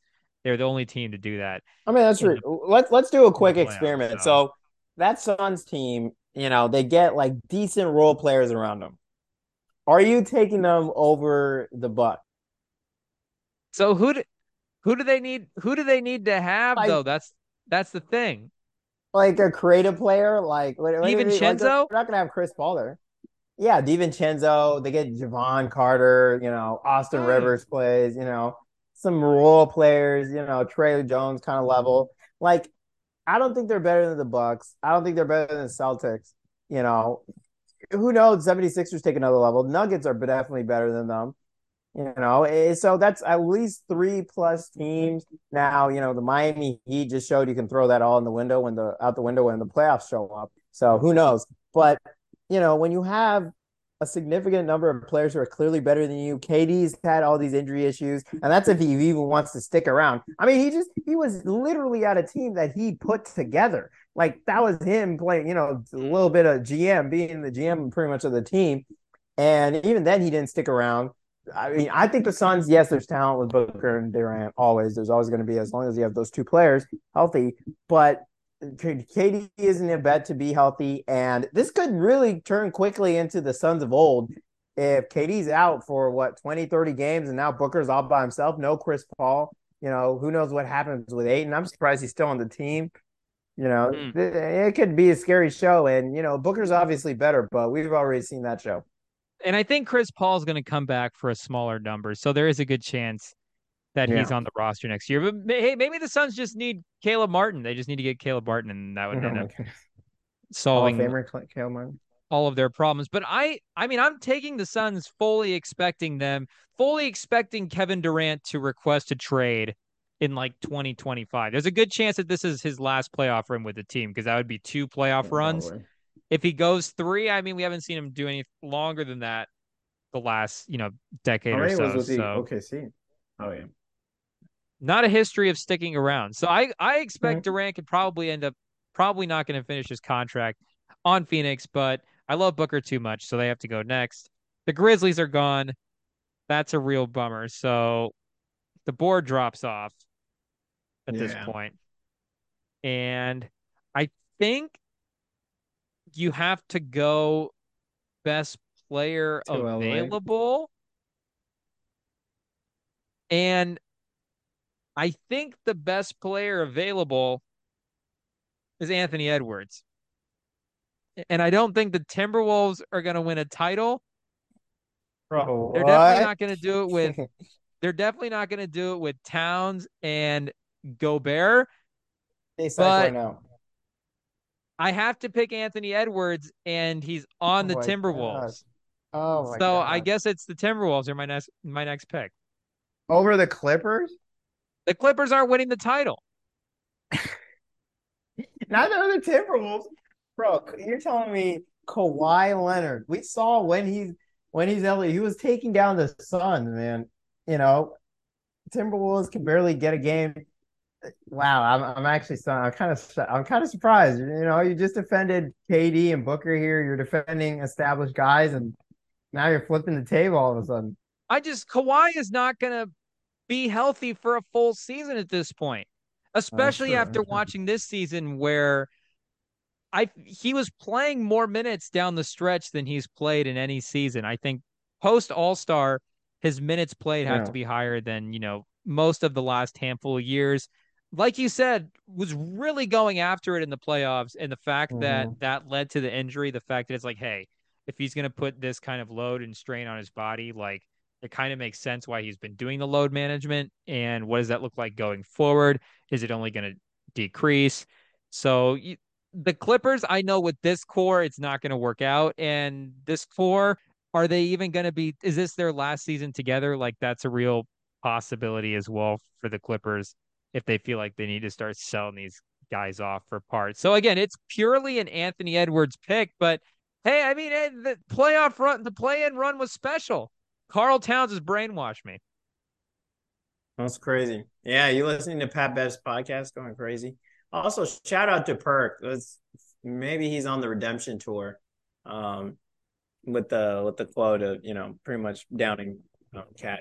I got to give my props. I'd be hating on Perk a lot, but he's on probation right now. We're keeping an eye on him. But yeah, no, that is crazy. I full heartedly disagree. I think Kawhi is the best player left on this draft. But I do give it to you that he is injured enough. He is injured a lot. I'll go. So when he doesn't play enough, and availability is the best ability. So there is that. And Edwards could continue to develop, but the only player to get Finals MVP, I think, right, on three different teams, right? Is that three? Am I Two, spelling two different teams? Spurs, Raptors, Feels wrong. I don't think that's true. Because LeBron got Finals MVP on two teams. Did he? Wait, did he ever? Yeah, he got it with the Heat. and the Lakers, Yeah, I wonder why people said and the that. Yeah. Cavs. Or maybe that was. Yeah, I'm trying to remember. Yeah, I don't know. Maybe I'm spazzing right now. There was What are you there trying to was remember? something with Kawhi getting the Finals MVP on like multiple teams, but something like that. I think it was like two. Yeah, I don't know. Well, We're just gonna leave Kawhi's that done one. it. LeBron's done it. Kareem's done it. He did it on the Bucks, did it on the Yeah, Lakers. exactly. Yeah, that's why I don't know where I heard that, but Probably anyway, just those three. um, Wilt but anyway, cutting out a guy who is still, I think he still has the talent to take down a team on his own. He just got to stay healthy, which is something he hasn't done the last couple of years. So there is that. But the team around him is just until they figure out this Cat Rudy Gobert situation. Like we've already seen, Rudy Gobert. That trade is probably a top three worst trade this last decade. Mhm. Um, and I don't think it's close. And Cat, we've just heard his mindset going into this season. I mean, he considers himself changing the game. I mean, he's always thought himself, he said, I think a couple years back, he's the best shooting big in the league. You know, just the mindset that he's already made it, winning a playing game. That's just not a championship mindset, So just the team's a mess. I mean, Pat Bev's not helping anything, and that's why even if Kawhi isn't playing, they just have Paul George. Even without Paul George, I'd take the Clippers bench players over the Timberwolves. And shout out to Anthony Edwards. He's gonna be a better player in the next 2-3 years than anyone on either of these teams. But for winning the title next, I got to go with the Clippers, even if I did have the Timberwolves on the board, but I don't. So I'm still going with the Clippers at number 6. And yeah, I mean, I understand your thought process with it. I just disagree. Yeah, I'm out on the Clippers. They're both equally disastrous situations. But Yeah, again, no, it's they're horrible the situations. window with Anthony Edwards is open longer. So once he requests the trade and once out and leaves, then I'm screwed. The pick means nothing. But until then, Pretty as much. long as Anthony Edwards is on the team, they have to be the next pick. But Kawhi and PG, the strength of that duo, I get, you're They're talking not yourself bringing into Ty it. Lue So back, so who knows? he's gone. Yeah, they said he's unlikely to extend him. So I don't Oh, know. so he's Jerry West is like, what the one heck is year. going on with these injuries? That's funny. Oh yeah, yeah, yeah. Oh, this offseason. Oh, you're right. Yeah, even Jerry West is like, bro, I've never seen this many injuries in my life. In an interview recently. So hey, Jerry West is out on this team too. So hey, maybe the logo, you know. If the logo's out, I'm out. That confirms it. So the Timberwolves will win the title before the Clippers. Jerry West said it. That's a quote from Jerry West. He said the Timberwolves will beat the Clippers in the finals, even though they're both in the The Western Clippers are a Conference. haunted franchise, so yeah, that Yeah, that's always true. for The sure. Clippers curse. Who's going to lift the Clippers curse? Nobody's going to do that. We're down to some lottery teams, some Mm-hmm. teams that are perennially picking high in the draft, but I kind of the options that are left. What do we got? Three teams left. I Yeah, do like Halliburton.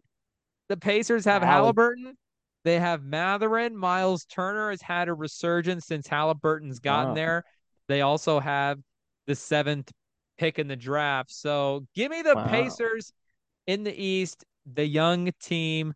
Maybe Halliburton just becomes a first team All NBA guy. Like he could already be an All NBA guy, but maybe he is just, the next version of Jason Kidd taking Pacers to the finals like he did those Nets teams. So I think with these franchises that are in the rebuilding phase, I think the Pacers are going to be one of them to try to get out of it quickly. So give me Halliburton and give me the Pacers.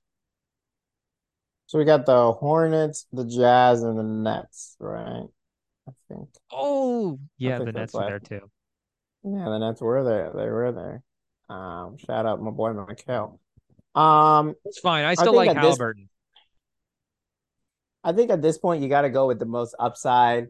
And Halliburton is an All NBA player, but he's not a great superstar. I don't know if Halliburton's a superstar. Maybe he will be, Mm, but at this point I don't see it.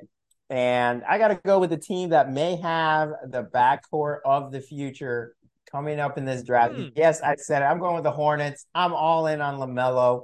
Been with him since the draft, and I really think I do think this Hornets team it there is a chance they could be some real scary hours with both of them playing. Scoots, aggressiveness, just don't they're driving to the basket. Both of them. I mean Lamelo's size, he's a big guard, and that could help make up for some of Mm. Scoot's size, and also Scoot and his drive, just his him attacking the basket, and we'll get into more of the draft, but just how he plays if the Hornets they're just throwing smoke screens right now and actually go and pick up Scoot, great backcourt.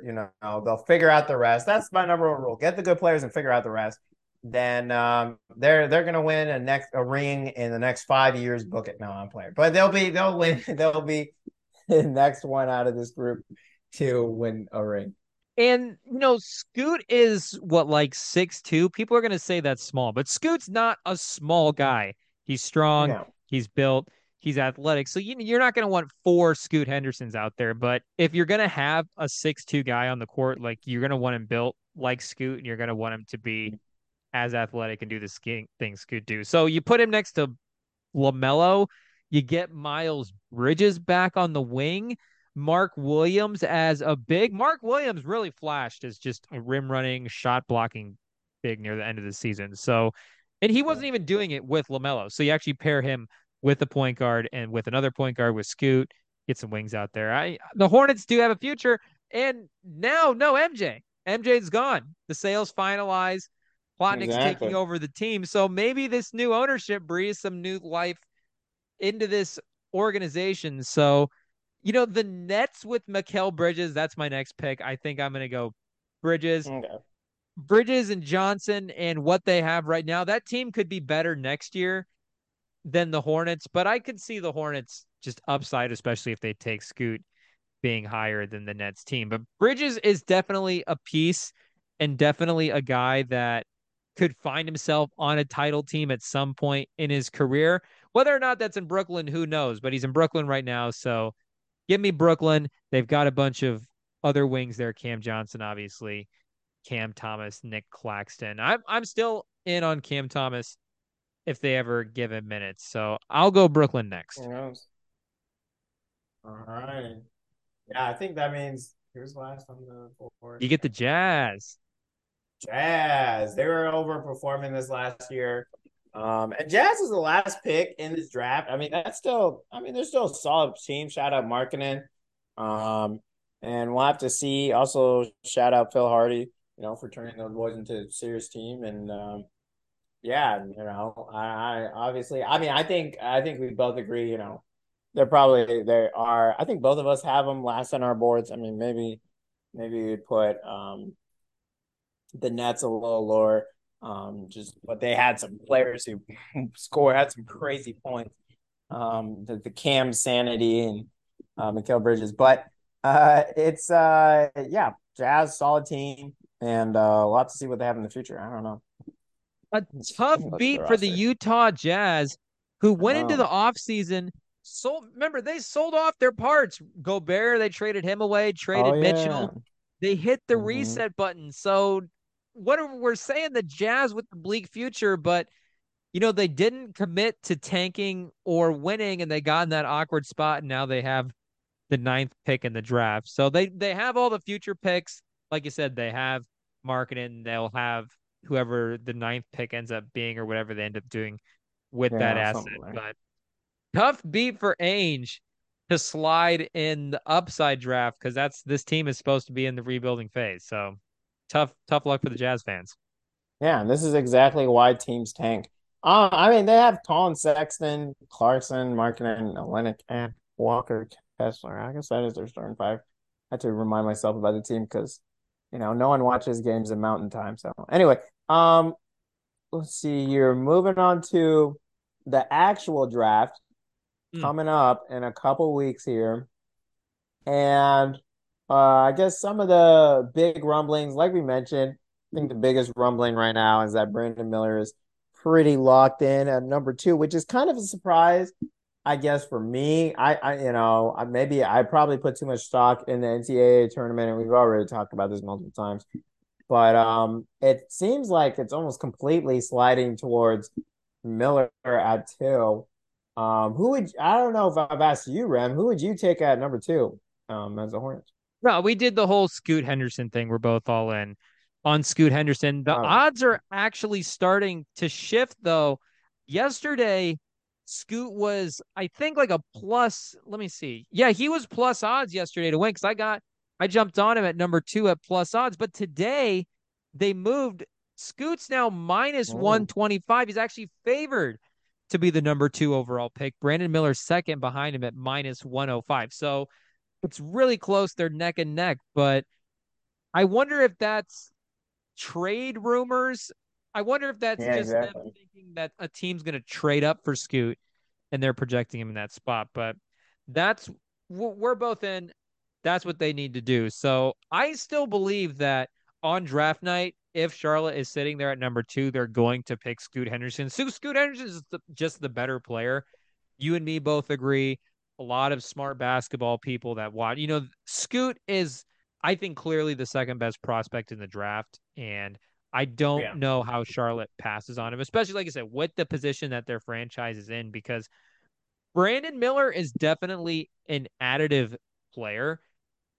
But when I watch Miller, like the shot making is great, the defense, all that stuff. Like he's gonna complement, yeah, he's gonna bring everything that you want from a wing to the fort, but there is just like a slight like lack of fluidity with his movement and with his ball handling, and just he just yeah, doesn't have like that A+ burst where he's always talking about stealing moves from guys like Paul George and emulating his game, but Paul George is like an A+ tier athlete. Like yeah, even post leg injury, even he's not necessarily the high flyer that he was, but athletically he's still one of the best athletes in the league. And there's just an overall like smoothness to his game. Like he just flows in a way that Miller doesn't, where I look at Miller's upside more like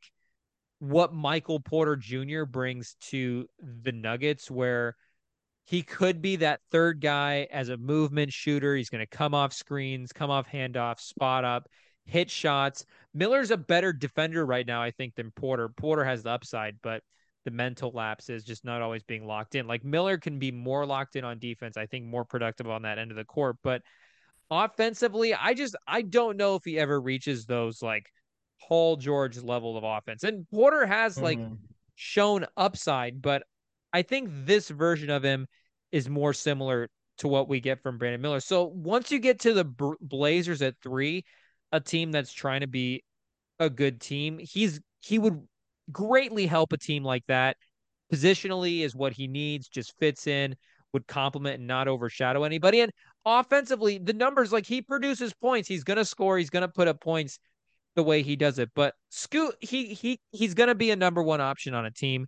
He's gonna be an elite guy. And I don't know if Brandon Miller has like that number one guy potential where he could be a grade 2, grade 3. But if you're gonna pass on a guy who could be a number one, but also as we laid out, like has the skills to fit in, I don't know how you do that. So Brandon Miller, at 3, I would feel comfortable there, but the shot making from Scoot, the athleticism, all that stuff. Like, I just think he's separated himself just enough. Like, I haven't seen enough from Brandon Miller, the shot making aspect, to put him above Scoot Henderson. Yeah, no, I think that's where most people have Brandon Miller. At least that's what I have. Yeah. Is that him as a second option? When you look at his game, he is 21 years old, and while that may be young for normal age, for NBA, that's ancient. That's pretty old. And when you look at not as super explosive, not great really around the rim. Even when you really ask him to run an offense, he has issues with it. Smaller defenders can really give him trouble. He has some problems with his dribbling. So, there are definitely some worrying signs in terms of him as a shot creator. I mean, when I was pretty much watching film on him, it was just mostly him hitting open threes. Now, he did more than that, obviously. He wouldn't be in the top 3 of an NBA draft if he did that more, but he definitely it's Scoot we know is a playmaker. He can change a game. He can flip it on its head. And while Brandon Miller is more of a sure bet, you know what you're getting. For a Mhm. team like the Hornets, you kind of got to go swing for the fences, especially if LaMelo continues to have these questionable injuries. You need someone who can carry the team, ball handler. And with Miles Bridges also gone, that's another someone who has a body of a number one option gone. And who knows when he's coming back. So it's definitely I would still, like we've mentioned before, still have Scoot Henderson above him. Who's the one guy you like? Because I finally done my research. I found the one guy who I'm all in on. I'm buying all the stock because we have the top 2, 3 guys, and then after that, it's quite a cluster mess of it. All these mock drafts got them in all different orders for the next 10-ish guys. So I know you're all in on one dude. So Rem, give us your great case for the fourth best player in the draft. So if we were dividing this draft up into tiers, like Wembanyama is in a tier by himself, clearly number Yeah. one, all alone. I would have Scoot in a tier by himself as number 2 again, as just he's the Okay. clear number No, I see 2. it. He's of the guys remaining, he could be the best number 1, but again, he could also fit in. Tier 3, Miller's obviously in tier 3, but on that same tier, I would have Taylor Hendricks on the same tier as Brandon Miller. I Mm. just think if we're drafting Brandon Miller as a guy who's going to be a 2 or a 3 in the league and just be a complimentary guy, like that's exactly what Taylor Hendricks is going to be. And he doesn't really have any weaknesses. Like he's going to come out, he's going to play defense, he's going to shoot, he's going to move the ball. He plays the game almost exactly like Al Horford. Like you watch him and he approaches the game very similarly. Like Al Horford's bigger, stronger, but Hendricks still like does all the same things and just plays the same exact sort of unselfish way that Horford does. And if you remember, like Horford in Atlanta was an all NBA level guy, all-star guy, like clearly could never be the number one on a title team, like was never going to do that, but was playing sort of above his level as an all-star when he needed to. Like that Hawks team won 60 games. Like that's no small accomplishment. He was the best player on a team that won 60 games, but you put him on this Celtics team and he's the perfect complement to your stars, can anchor your defense. He's going to make Tatum and he's going to make Brown better. Like Taylor Hendricks is just, he's going to be a good player.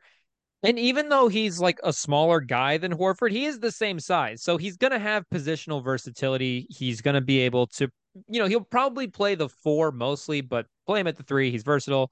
Play him at the small ball five if you need to. He's good enough defensively to do it. I'm all in. I'm buying all of the Taylor Hendricks stock. I know he's going to be really good. And if we're in the point of the draft where we're drafting second and third options, like he's going to be an elite complimentary guy. He's not going to take away from your star players. And as we go through the draft and look at these teams, like a lot of these teams already they have really, really good players and a lot of players who are just going to need the ball. Guys, like, the Rockets have Jalen Green, who's maybe, on the lower end of that list, but the Pistons have Cade, the Magic have Palo, the Pacers have Matherin. Like Hendricks is going to be able to step into any of those situations, like Rockets included, and complement and be additive and play defense and shoot. And just he's going to elevate the team and make everybody around him better. He's going to be a good pro. So I'm all in on Taylor Hendricks. Like I don't know. Is he secretly my third favorite guy in the draft? Probably, but the Brandon Miller Oh, stuff, wow, top three. Wow, I get keep it. pushing But it. just personal, like, am I in love with this guy's game? I know he's gonna be good. I'm all in. Like, yeah, I'm all in on Wembanyama, obviously, all in on Henderson, Obviously. all in on Taylor Hendricks. Yeah, I mean, from what I've seen with Taylor Hendricks, like very great, one of the best defenders in this draft. Mhm. Very switchable guy, can defend, four positions, and even push for that, even the one. Yeah. And when you look at his play, him as also a secondary, rim protector, blocking shots, not some off ball stuff.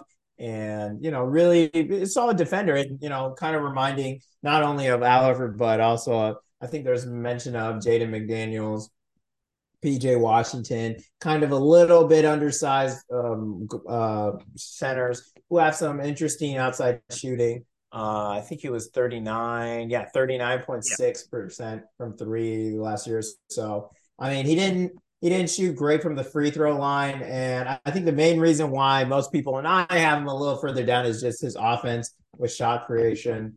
Having some issues getting his own shot, him working on mismatch, him kind of being undersized, does hurt. I think he's 190 pounds, which, against grown men isn't great. So with him, he has elite skills, but, in terms of the impact on the game, it's just the league is leaning offense side. And, if you're looking for somewhere to have the highest potential, obviously you need players like Draymond Green. You need players like, Aaron Gordon. You need defensive specialists to win a ring.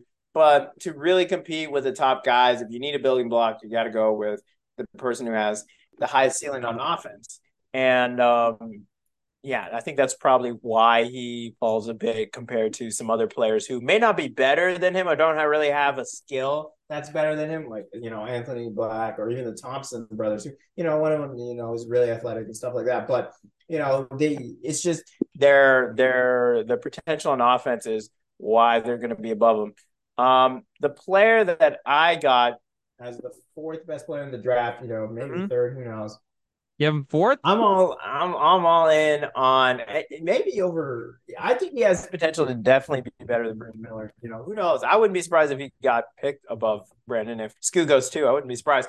Cam Whitmore out of Mm. Villanova, one and done kind of guy, 6'6", big guard, and one of the youngest players in the draft, 18 years old.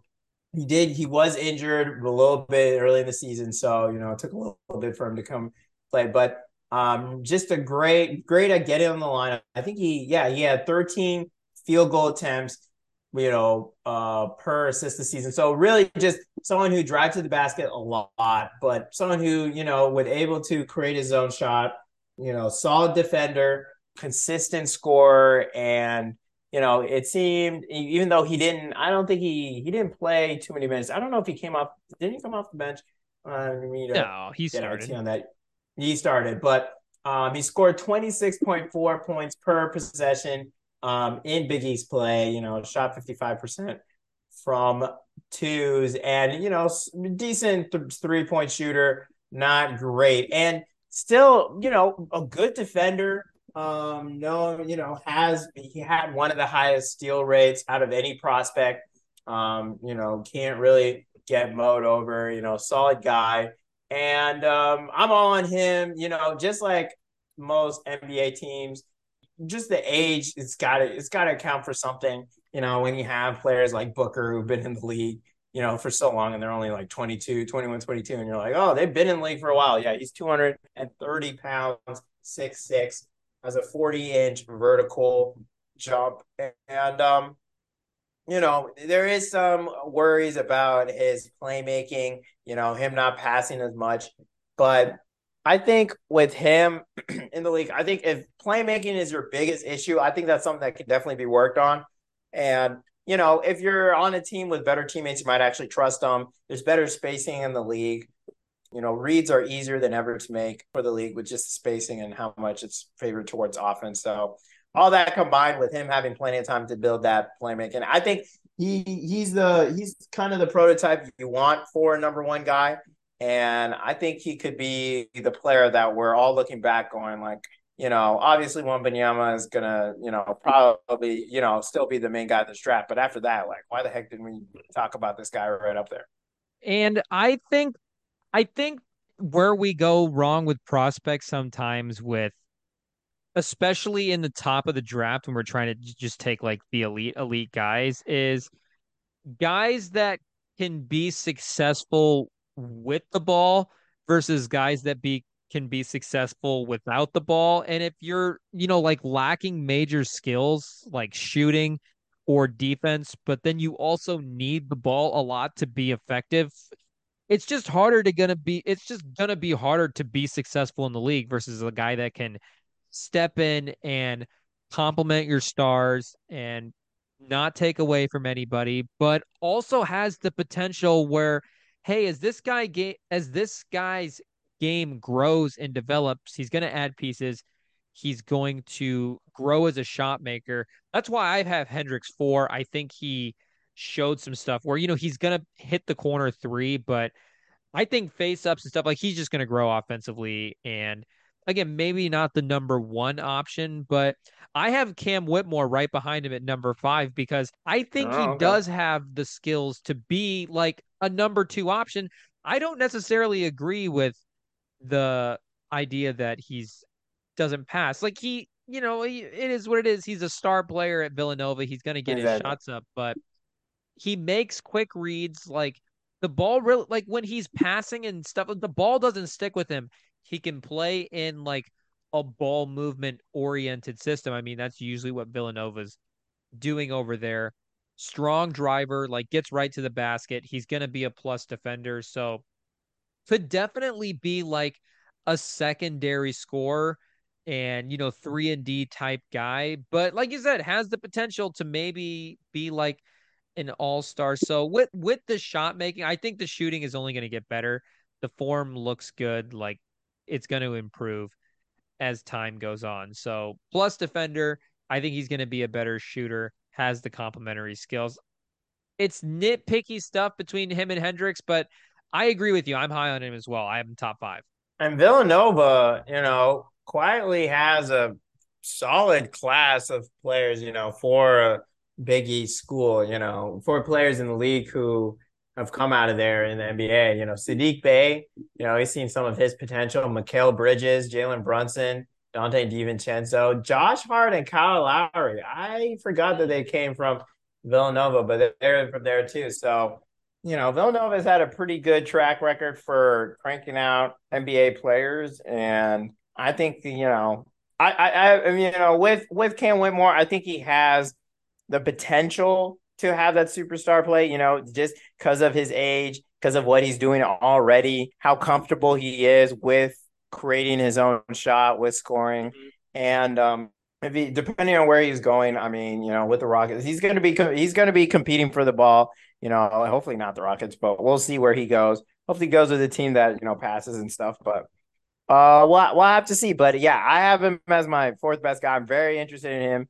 The Thompson twins. There's some intriguing stuff. Value there, but I've definitely heard a lot of high 400s. I don't know if I quite buy it. I definitely would put him a little further in the top 10, but we'll have to see. I mean, it's right now, it's there. Maybe, all this board could change because, the Trailblazers are right now looking to trade their pick.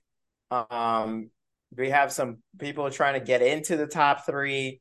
So, all these boards could change besides obviously the number one pick. If, maybe another team wants to swing in and take the guy that they're all in and on. So it's kind of interesting to see these moving pieces these next couple days in this off season, seeing what star and what team is going to make a big move because no one's done anything yet. Right now, Cam Whitmore is favored to go fifth overall to the Pistons. He's plus 115. Sar Thompson is second, plus 340. So if you put him next to Cade and put him next to Ivy, again, he's not going to need the ball, but he's going to be able to score off of those guys. He's going to be able to play defense. Cade is a big point guard.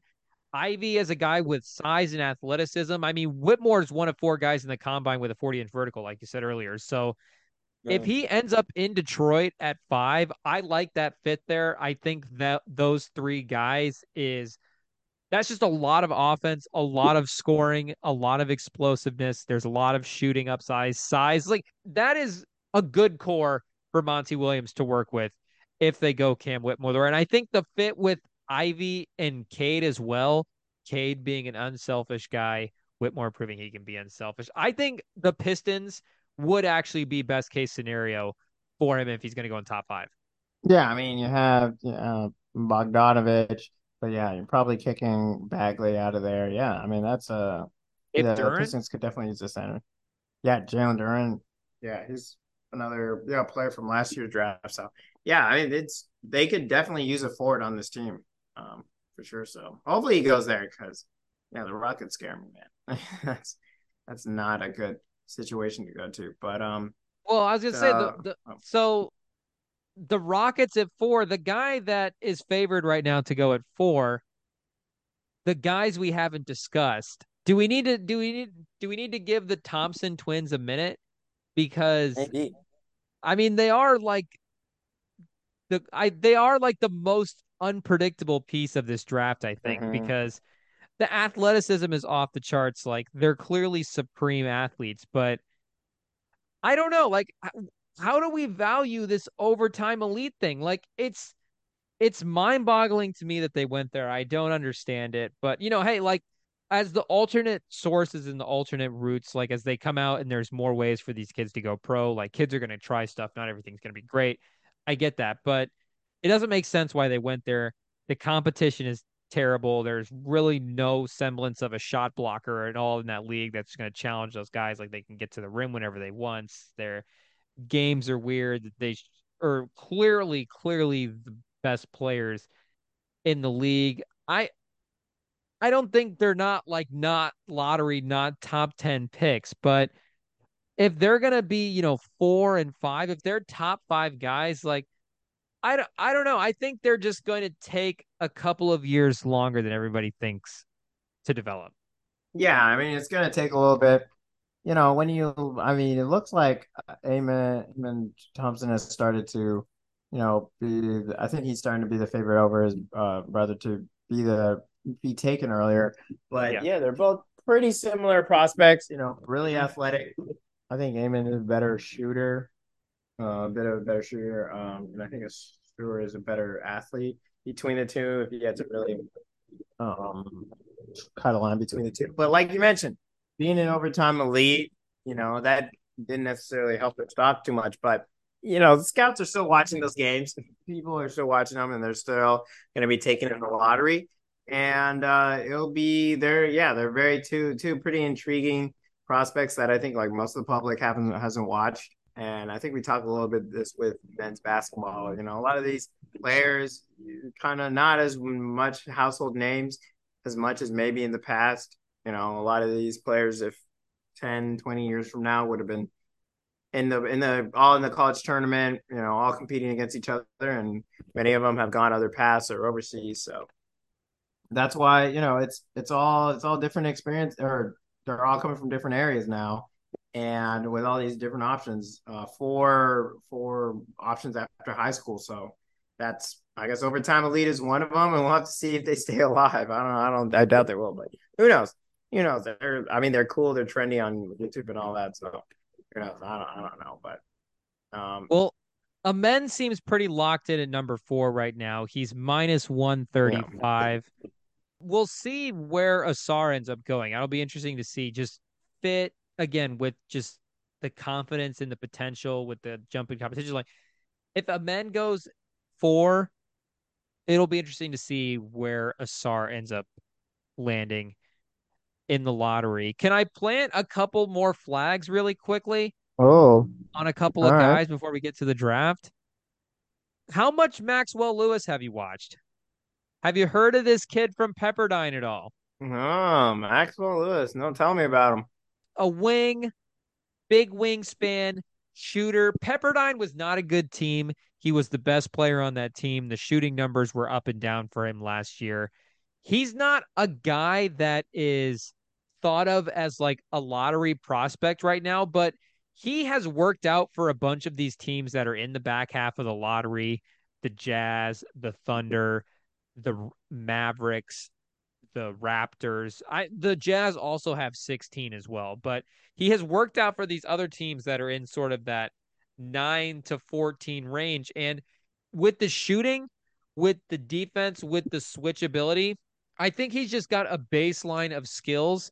And he showed, like, as the number one guy at Pepperdine, that he can sort of get a shot for himself. There was some shot creation upside there. And guys like that, where they have to be the number one guy and it's sort of playing over their head, you get him on these teams that are already established. Like the Thunder already have Shea, the Mavs already have Luca. You get him on a team where he only has to do like one or two things. He's just playing defense, he's just shooting. The game is just like really simplified for him. I think he really thrives in that role. And then again, you get a guy who was a number one in college, so he is comfortable getting a shot for himself if he has to, at like end of shot clock scenarios. But just as a future prospect, he's gonna have that upside and that shot creation ability. It's like it's not gonna go away. The touch and the shooting, it's still gonna be there. So as he thrives as a 3-and-D guy, I think that shot making and shot creation, playmaking upside, all that stuff is gonna continue to grow and get better. So I think Maxwell Lewis is like a sneaky lottery pick. Don't be surprised when he goes in the lottery. I'm planting my flag. Top 10 prospect for me. I'm all in. I don't care. I'm going to overhype him. Kid from Pepperdine. I'm planting my flag on Maxwell Lewis. Yeah, no, it seems like his two games against Gonzaga, both were L's, but he had 20 points in both games. I think it was like 20 and 5 is what he put up. Yeah, no, I mean, I'm not gonna sit here and act like I heard about Maxwell Lewis, but looking at some stuff online, he seems like, kind of the guy you want if you're taking a chance on someone, a 3-and-D wing, solid shooter. And it looks like, I think he had some really good shooting splits, is what I was seeing. Yeah, 50, 40, 84. So, if you're gonna be in that kind of spot, some people calling him the shorter Trey Murphy, Mm, something along those lines. Not super athletic, not super athletic guy, but someone who, he knows how to score. Now, like you mentioned, number one guy on his team. They did take a lot of L's, yeah. which is probably why he isn't higher. But yeah, if you're in that late lottery, early, or start getting into those contending teams, and you're looking for that guy, that big kind of guy you can play small ball 5 with, some size on the court that you can still shoot with. This is probably the player you're looking for. Someone who, if you have him coming off the bench, he can take over games, stuff like that. So yeah, no, I totally understand why you're all in on him. This is definitely a player that contending teams will be looking for. This kind of guy, big guy. I mean, and someone who can fit right in, and solid defender. And yeah, no, I had not heard of Maxwell Lewis, but I am campaigning. I'm still on the Grady Dick campaign. Mm. Shout out the homie, and I'm watching him all season. I still think he's going to be, a really, really solid piece on some contending team. People are having him in their, top 10, 12, lottery pick, but, Yeah. 40% from three, 85 from the line, it's not really a sleeper pick here, but off the catch, it was just, it was really fun to watch. I mean, he's just a really good off the catch kind of shooter. And, his defense wasn't horrible. It could definitely be better.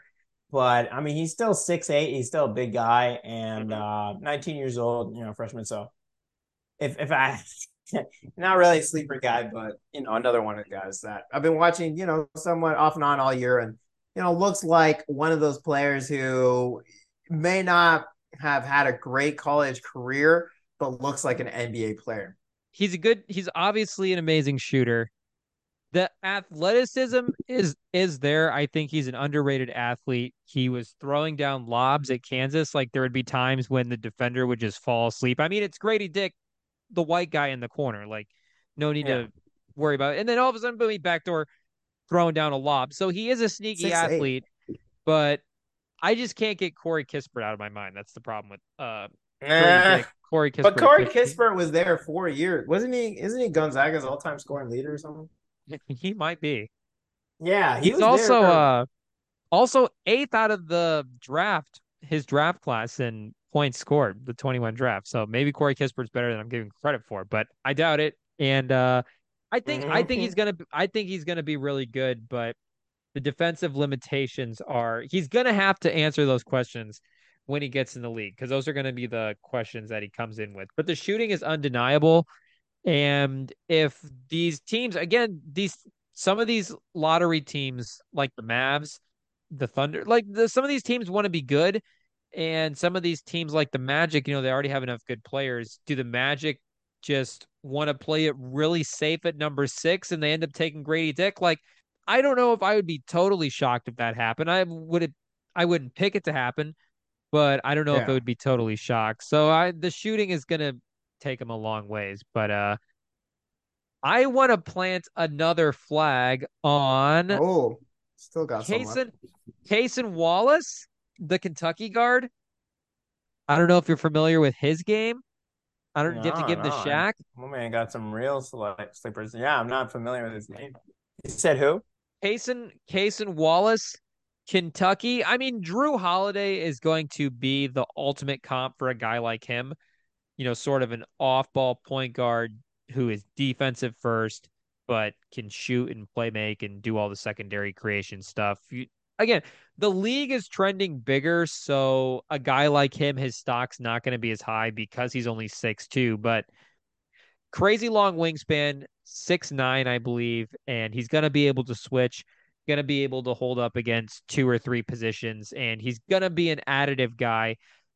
I just think taking guys who don't need the ball and developing them into guys that do, but also developing them into complementary guys. Those are the types of guys that are successful. And Cason Wallace, he's just a guy that has a skill set. He's going to be good in the league. You know what you're getting. So at some point, it's like we know who the top guys are. We know who are going to be the stars in the draft, but Yeah. let's draft guys that I don't think necessarily drafting guys that are going to be good second and third options is a bad thing. You need those guys. And you get a guy like Mikal Bridges, who was the third option, became, maybe he's the second option on a title team, but is showcasing the skills of a number one. And just, you never know what the range of these guys. So Case and Wallace, I think he's got the baseline to be a good contributor. Probably will land. He's not Drew Holiday, but he's probably going to be better offensively than Davion Mitchell is. So I think a player like that is still really valuable in the league. And if your wings and your bigs need the ball, he doesn't need the ball. He's going to contribute to those guys. It just he's the type of point guard that if you have a big or a wing that you're building around, you need a guard like Case and Wallace.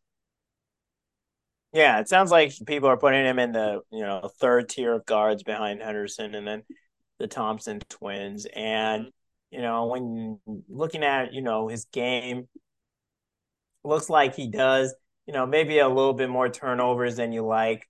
Not a super great shooter from outside. I think he said he averaged like 3 turnovers per game in one of the tournaments in 2021. Solid athlete, but not super explosive. But 6'4" guard. The main thing that I noticed from him is that doesn't shy away from physicality, which is something Mm-hmm. we've seen that you need, especially with these last couple of playoffs, because in the playoffs it just gets really tough. Looks like comfortable dunking, quick first step kind of guy, solid free throw shooter. So he's like you mentioned, he's a pretty well-rounded guy. Very little to nitpick with. Solid everywhere. Yeah. Just I think just a little bit undersized. Looking at evaluations, he's just there's not really one area where he's really down on, one really huge weakness. And once you're at like late lottery, I mean, that's pretty much all you can ask for. Is just a solid guy to bring in, someone who, you hopefully he can develop a elite talent, but or a part of his game to be elite. But if you get a solid bench guy, solid, sixth man off the bench, late lottery, further down, that's pretty much as high as you can get, or high as you can expect there.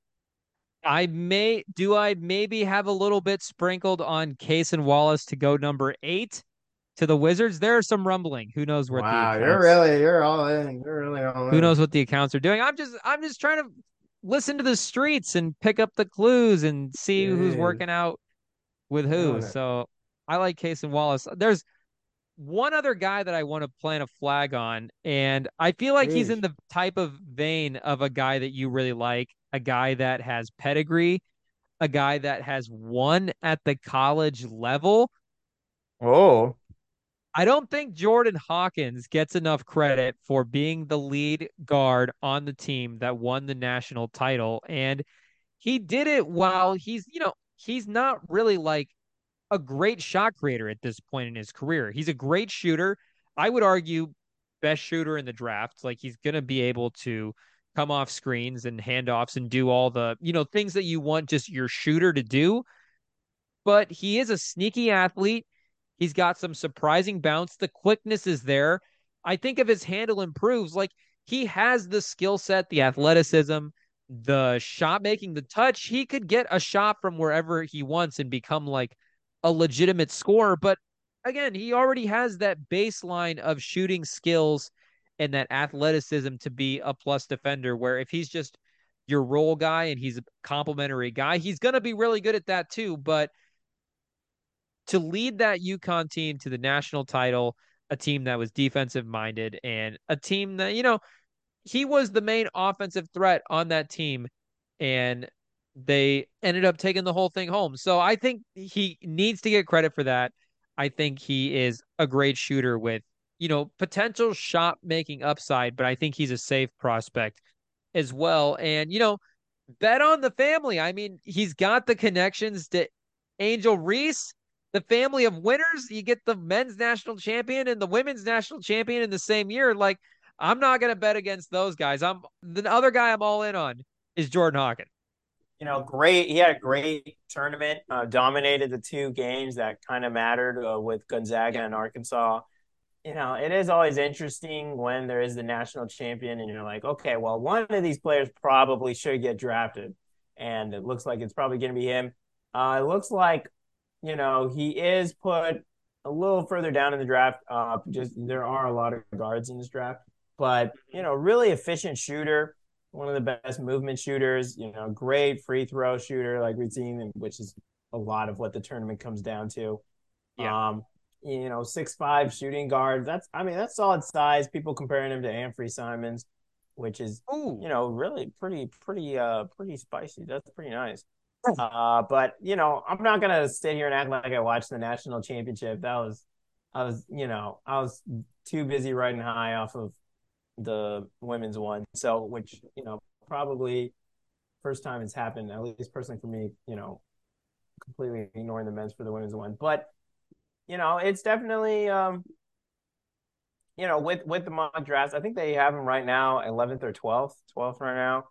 that's where I have him Um, 11. to OKC, which is interesting. I mean, I could see him, guard off the bench for them. Maybe, someone to pair up with SGA. Who knows? But it's definitely. I mean, he shot some stuff in the championship, but who knows? Maybe that was a hot shooting streak. It's UConn, bro. Like it's hard to evaluate player, especially when you go off of the turn after this tournament. But he still went out there. He still won those games. He still played well, and that's got to count for something, even if he is like 21 years old and is one of the older players. And some of the guys you just have to allow yourself to have a gut feeling on. I just have a gut feeling that he's going to add to his game as a shot maker. He's just not going to stay like this version of himself and be the movement shooter. Yeah. His handle's going to get better. He's going to get better creating out of the pick and roll, attacking the rim. I think his upside is really endless if his handle gets better because the quickness is there, the athleticism is there. Like he could be a really legit scoring guard, but there's many levels to his game where he could be an additive player no matter what version of it. If he's the movement shooter version, if he's sort of the third option, like if he's Anthony Simons, second creator, can get a shot for Yeah. himself. Like that's a nice version. If there's another version, I'm all in. I love the work ethic. Same with Maxwell Lewis. Maxwell Lewis is another guy who notorious gym rat. The coach that coached him said he's just one of the most improved players that he's seen. Like has just made more strides than most. And betting on gym rats, I think, is the way to go. That's the reason despite the overtime elite thing, that's the reason I just can't get off the Thompson twins is, the Yeah. shot is weak, but they have proven that they love being in the gym. They work hard. They eat, sleep, and breathe basketball. Like they've literally been all basketball, basketball, basketball. They've grinded their whole life to get to the NBA. And you can't bet against guys that are in the gym. And when you have the athletic tools like them, it's probably going to work out. So bet on the hardworking guys. Shocker, Shout out. shocker. But Maxwell Lewis, hard worker, Hawkins, the improvement showed from year one to year two at UConn this year. Same with the Thompson twins. It just be all in on the guys that are in the gym is our theory. That is a very good theory that has very rarely proven wrong. It's, true crazy, but the guys who work on their game tend to be the stars that work out. So, but yeah, those are some very interesting picks. We'll have to do some more deep dives in the future with the draft coming up. I think we should have one more pod before the draft. This might be it with the Saturday releases. It's next Oh, Thursday. I thought it was Yeah. the week after that. Oh, okay. So next Yeah, time you're we right. You're talk, right. Wemby will be a Spur. Wemby will be a Spur. Dear. Oh, it is a 22nd. That is true. Okay. I don't know why it was earlier than I thought. So I guess we'll be reacting to the draft next pod. Mm-hmm. Um, I know Rem will already have a Wemby jersey on or something. Who knows? We'll have to get him. You might I print me have one. the old I have the old Spurs Lonnie Walker jersey, so I don't know if he's going to choose number 1, but that's all of the, mock-ups in the jersey edits. He's wearing number 1, so maybe I There you just go. duct tape the Wemby on the back of the Walker. Who knows? Those are funny when they edit them. You just need to you have the W already. You just bam. I'll do it regardless. That's I'll funny. send it to you when it happens. That's funny. No, those are the funniest ones. Those edits where they change up the letters. Now, but definitely, I think one of the things though, can't forget about that. Maybe we'll get an answer in the draft. We might have to wait till the draft for these trades to happen. The Trailblazers right now looking to double down on Dame. Dame saying pretty much in so many words that they either got to build a contending team or trade him. And I think I've already stood with my position. I tend to lean towards blowing it up, especially when you've given it a whole lot of years and in their prime. I kind of tell when you're on the wrong side of 30 and you just given it so many tries, it's time to try something new. But where do you stand, Rem? Do you like Dame going to Miami, or you know, do you think they should give it one more go around? I think for Dame's sake, he should try to stay in Portland as long as possible. Oh, The second apron and the new CBA and the complications with team building, like team building is just going to become much more specific. Like guys are not going to be able to just jump from team to team and go wherever they want. Like there's going to have to be some thought put into how the contracts line up and how the teams work and how they want the big picture to ultimately end up being. Portland's big picture right now is not bad. Like with Simons there, he's only what 20 some $1 million a year. You're going to have the number 3 pick. You're only going to be paying him in the 10 to $12 million range, maybe even $9 million a year. And they also have Shaden Sharp, who is, I don't know, $7, $8 million a year. Like there's a world where they're paying 95, less than $100 million for those 4 guys. And there's a lot of upside for those guys. There's not going to be a lot of rosters going forward that can minimize the fact that Dame is on such an expensive contract. You're going to need, yeah.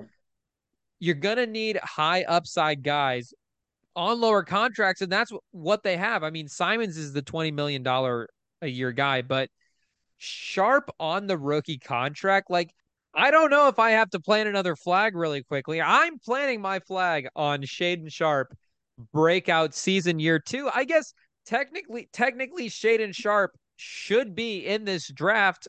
Remember, he reclassified from Kentucky, entered early, did like the weird one semester thing, was able to end up in the NBA, and if he's in college and just does the normal thing, was on pace to be like a top 3 pick, was a top 3 prospect originally in his class. I don't remember where he ends up ultimately in the in last year's recruiting class, but having Sharp on the rookie contract, there's not a lot of assets in the league that are going to be able to neutralize Dame's contract.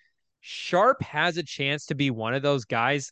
The upside with him is I think I I think like legit number 2 on a title team. Now the question becomes What? I think the question becomes like what is the timeline for that? But I think what Oh he my showed God. last year, just the Blazers have a history of not playing their young guys. Simons, his rookie year, like didn't really find his way on the court and was a young guy like Sharp. Sharp, they couldn't keep him off. He was too athletic. His athleticism alone was a weapon. Just put him in the corner. He can cut. He's dynamic just doing that. But the last 10 games of the season, 23 points a game, 6 rebounds, 4 assists, 46% from the field, 37% from 3. The shot was already starting to fall. That was one of the biggest question marks for him going into the draft.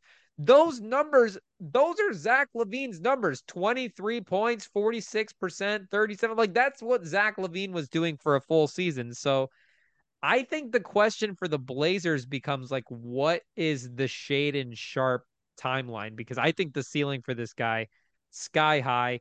He's one of the most insane athletes in the league. He didn't test at the combine, but there were rumors around the draft that he had put up like a 49-inch vertical and watch him jump like he just levitates in the air. Like he's an insane leaper. If the jump shot starts to fall, I don't know. I'm all in. Shaden Sharp, I think, has the potential just to be a sidekick to Dame, but also Simons is there, and also that number 3 pick asset is going to be there. There's just going to be a lot of cheap talent on Portland, and I think that's going to be important. No, I mean, I think people are a little bit discounting of the talent on Portland. I think they do have a solid team there. I don't know about Shaden Sharp as number two player on a title team, but Are you I throwing do. water I on mean, me? yeah, just a little bit. You're on fire right now. I better cool off. But I do. I mean, his athleticism, if he is able to become a solid shooter, those last couple of games are interesting. I'm giving him more minutes. And so there is some interesting potential there. But I think with Dame is he wants a guaranteed, kind of team that'll take him to have a serious playoff run. And he's the one that'd be playing with his team every day. He's the one in practices. He's the one he sees what's going on. Been on a championship winning team, but he doesn't think that there's enough there. And so, he's kind of out on this team in terms of, he's kind of out on this team. I mean, if you think about it, because his options are either change this team or get me out of here.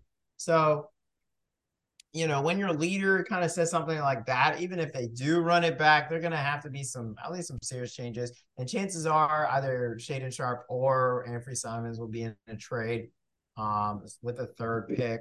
So it's going to be the Portland Trailblazers right now are at a crossroads.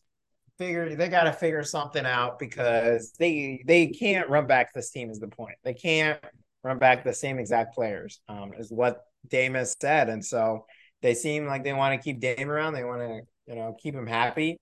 And so they're not listening to your rim. They're trading some pieces. Someone's gonna have to get traded because Dame has said that's his two options. But it's not the same guys, though, if you think of that Sharp is just going to play from day one and he's going to be better. He wasn't, initially in the rotation.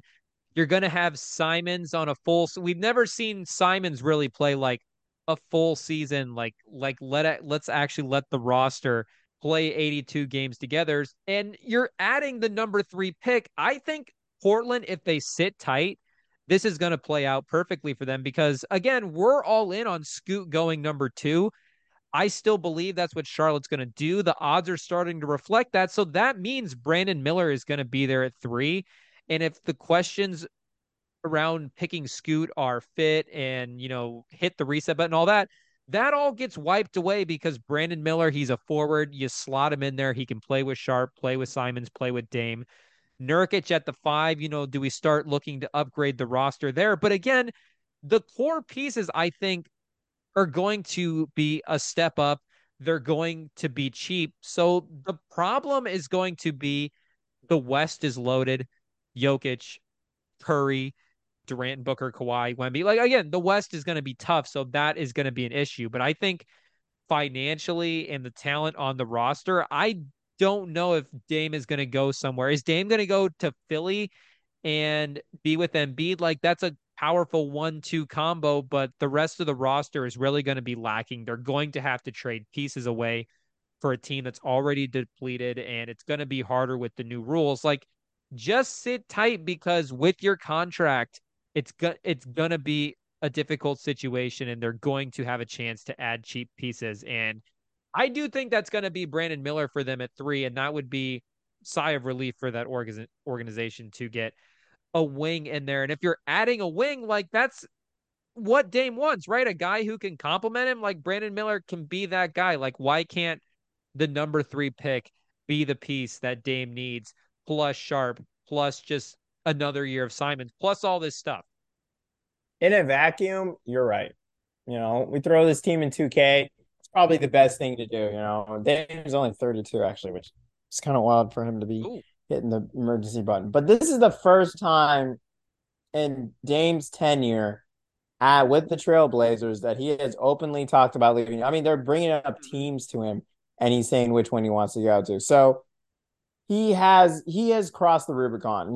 There he has point. I think he has.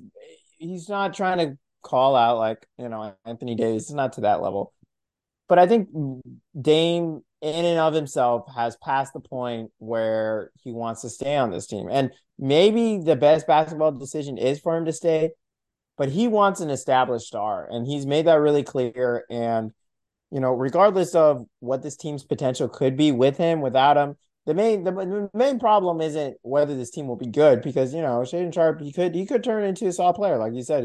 I mean with that athleticism and if he brings up his shooting, I mean you're gonna find a place in the NBA. Anthony Simons we already talked about, and Brandon Miller is still gonna be a solid player in this league. Really high floor, but Dame has made it clear he wants an established star. Maybe the perception, maybe he's seen it wrong. Maybe, I mean, he has had a lot of peer pressure for a lot of years to leave. Maybe he's, reading this team wrong. I mean, players we've seen aren't great GMs. Yeah. They're not great talent evaluators. So, maybe he just thinks this is another rebuilding part. And the thing is that so far the Trailblazers haven't been great to him in terms of building a real team around him.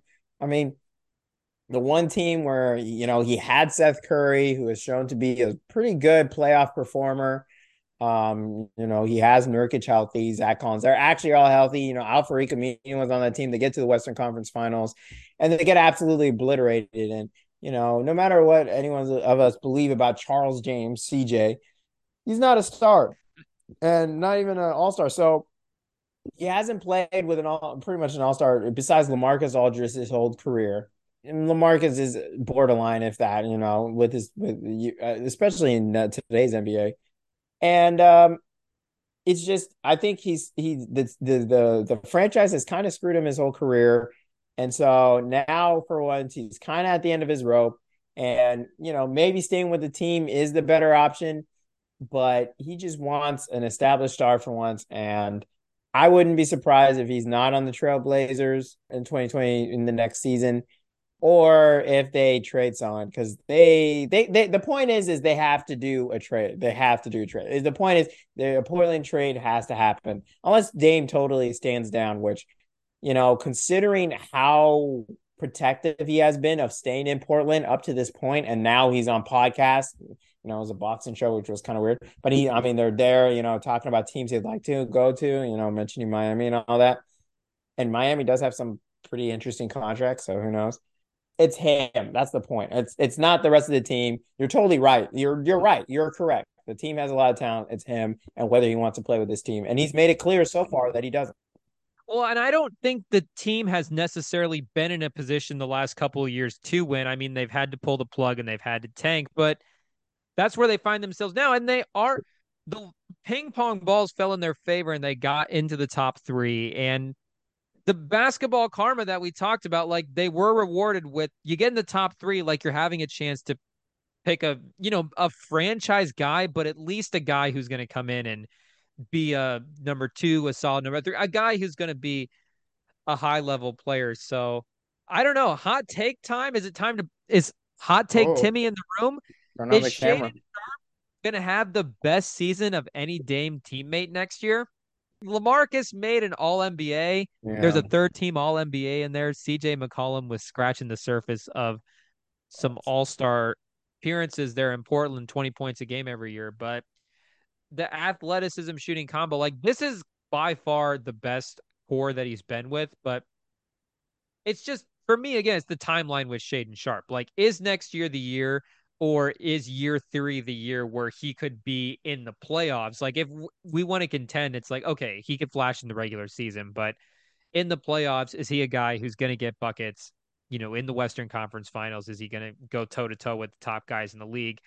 To ask a guy to do that in year two, year three is obviously that's now we're talking about Sharp as one of the guys in the league, but the athleticism is there, the shot making is there. So it's a timeline thing with me for him, not necessarily a question of when, because I think he gets there. And I just think with the money, I think this is the best spot for him. But you're right.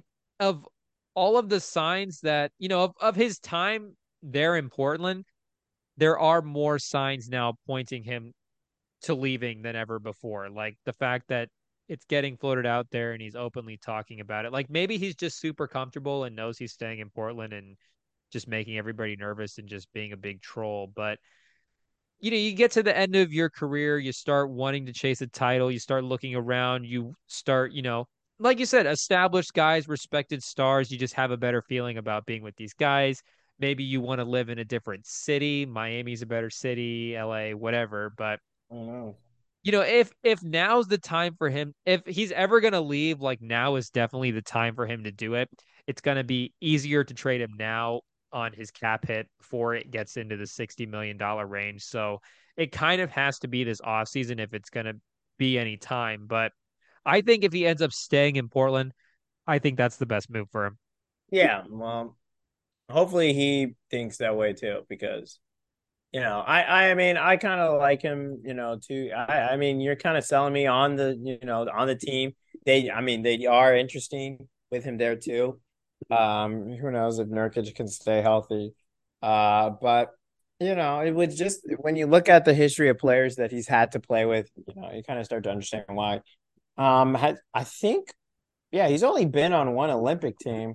Is the Olympics, was it Team USA that experience?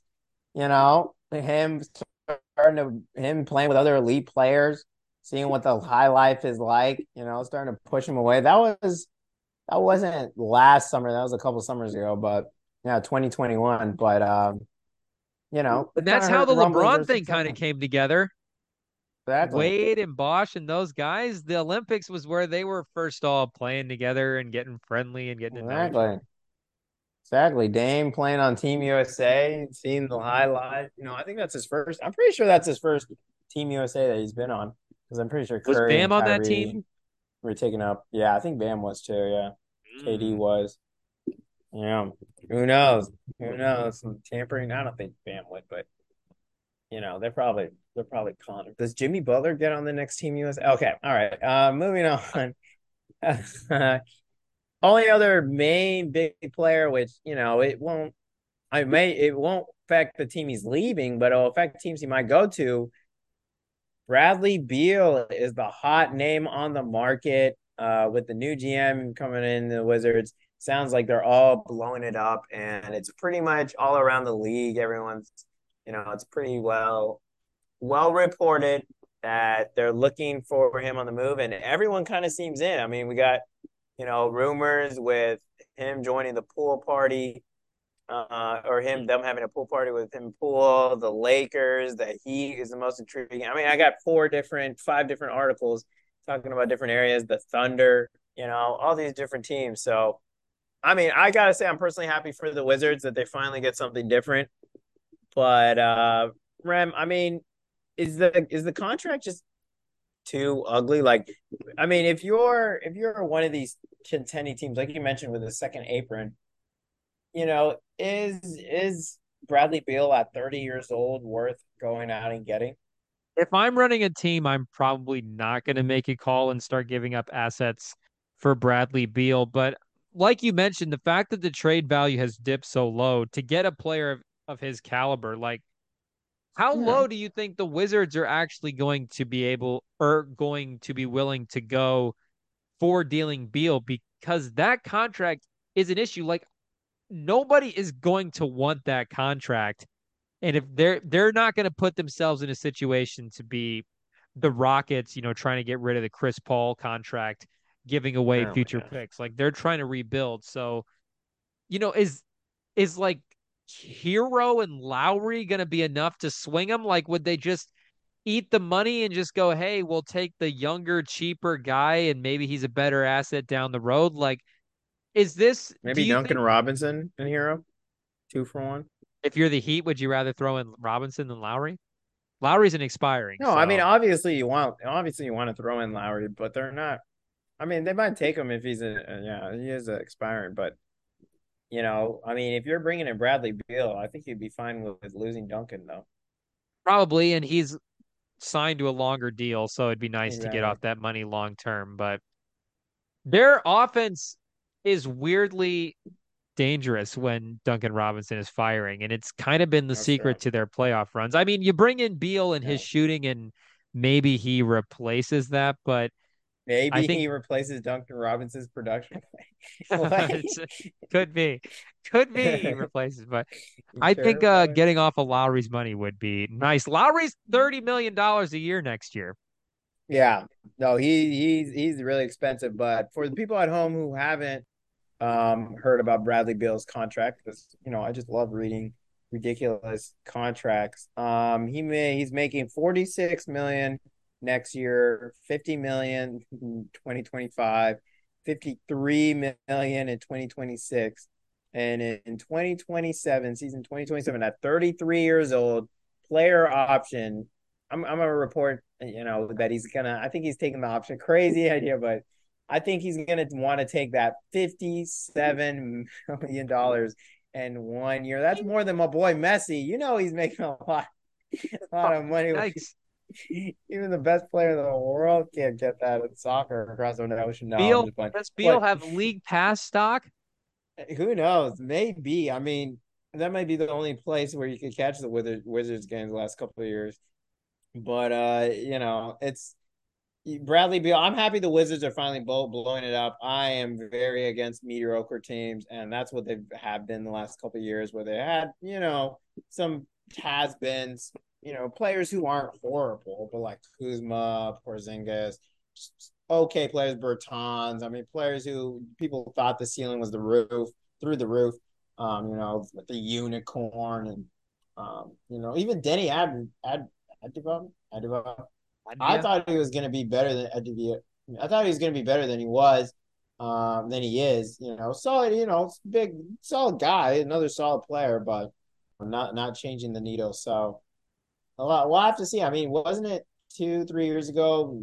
Bradley Beal was pushing for the most points in the league, averaging the most points in the league. So League in scoring. you know, yeah, led the league in scoring. I thought Joel Embiid passed. He was competing around with Joel Embiid up there.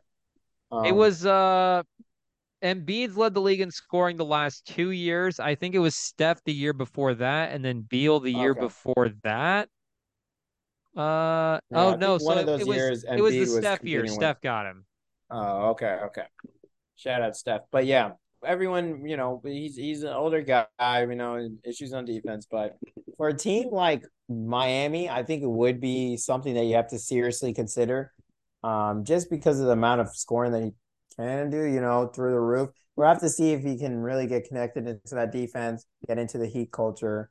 But we saw their issues in the playoffs. It was a guy who could create a shot, a guy who could score, and giving Bradley Beal at least one more last chance will be nice for a veteran in the league, who really only got one shot at it with John Wall, and it's just that contract is very prohibitive, especially with Jimmy Butler's own contract as well. That's the thing. We're all acting like they're going to be able to trade Beal, but somebody's actually going to have to take him and Yeah, actually have to absorb his contract. And a lot of the teams in the league either have already committed to their stars and have big deals or just not going to attach themselves to it. Like none of the young teams in the league are going to do that. The Spurs are not going to do that. The Pacers, the Pistons, like none of those teams are going to do that. Why would Orlando want to absorb a contract that big? no, They, they're untouchable. Everyone on the yeah, team is you untouchable. kind of don't want to mess up your core with a $60 million contract. So I don't know. I don't really know where the landing spot is for him, honestly. Like, what's the team? The Rockets. the team honestly is probably the Celtics if Jaylen Brown is in the trade because they would only have Tatum as the other Mm-hmm. big contract guy. Otherwise, I honestly like the Sixers as a sneaky team, maybe, but if you're gonna trade Joel Mac, Embiid did want Bradley Bill. you're gonna trade the rest of your roster for Beal. That's why they're hoping to do probably a sign and trade with James Harden, but no, James Harden won't want to go there. So James Harden's not going to the Wizards. maybe sign and trade with the Rockets. I mean, the thing is that like is Jaylen Brown, when you consider his two-way play, is he much of an is Bradley Beal much of an upgrade over Jaylen Brown? Maybe, definitely, on the scoring side, a lot more dangerous threat is Bradley So is Beal, this a but hot take? Is this a hot take now? If you're paying Beal and Brown the same amount of money, is Beal a better player? Is that a hot take? If they're paid the I same? mean, it's a little spicy. Can Beal not create a shot for himself better? I mean he can, and I know like we say defense wins championships, but it's been offense the last couple of years. Um, And has Jaylen Brown been playing defense? Yeah, that's a good point. That his drop off in defense.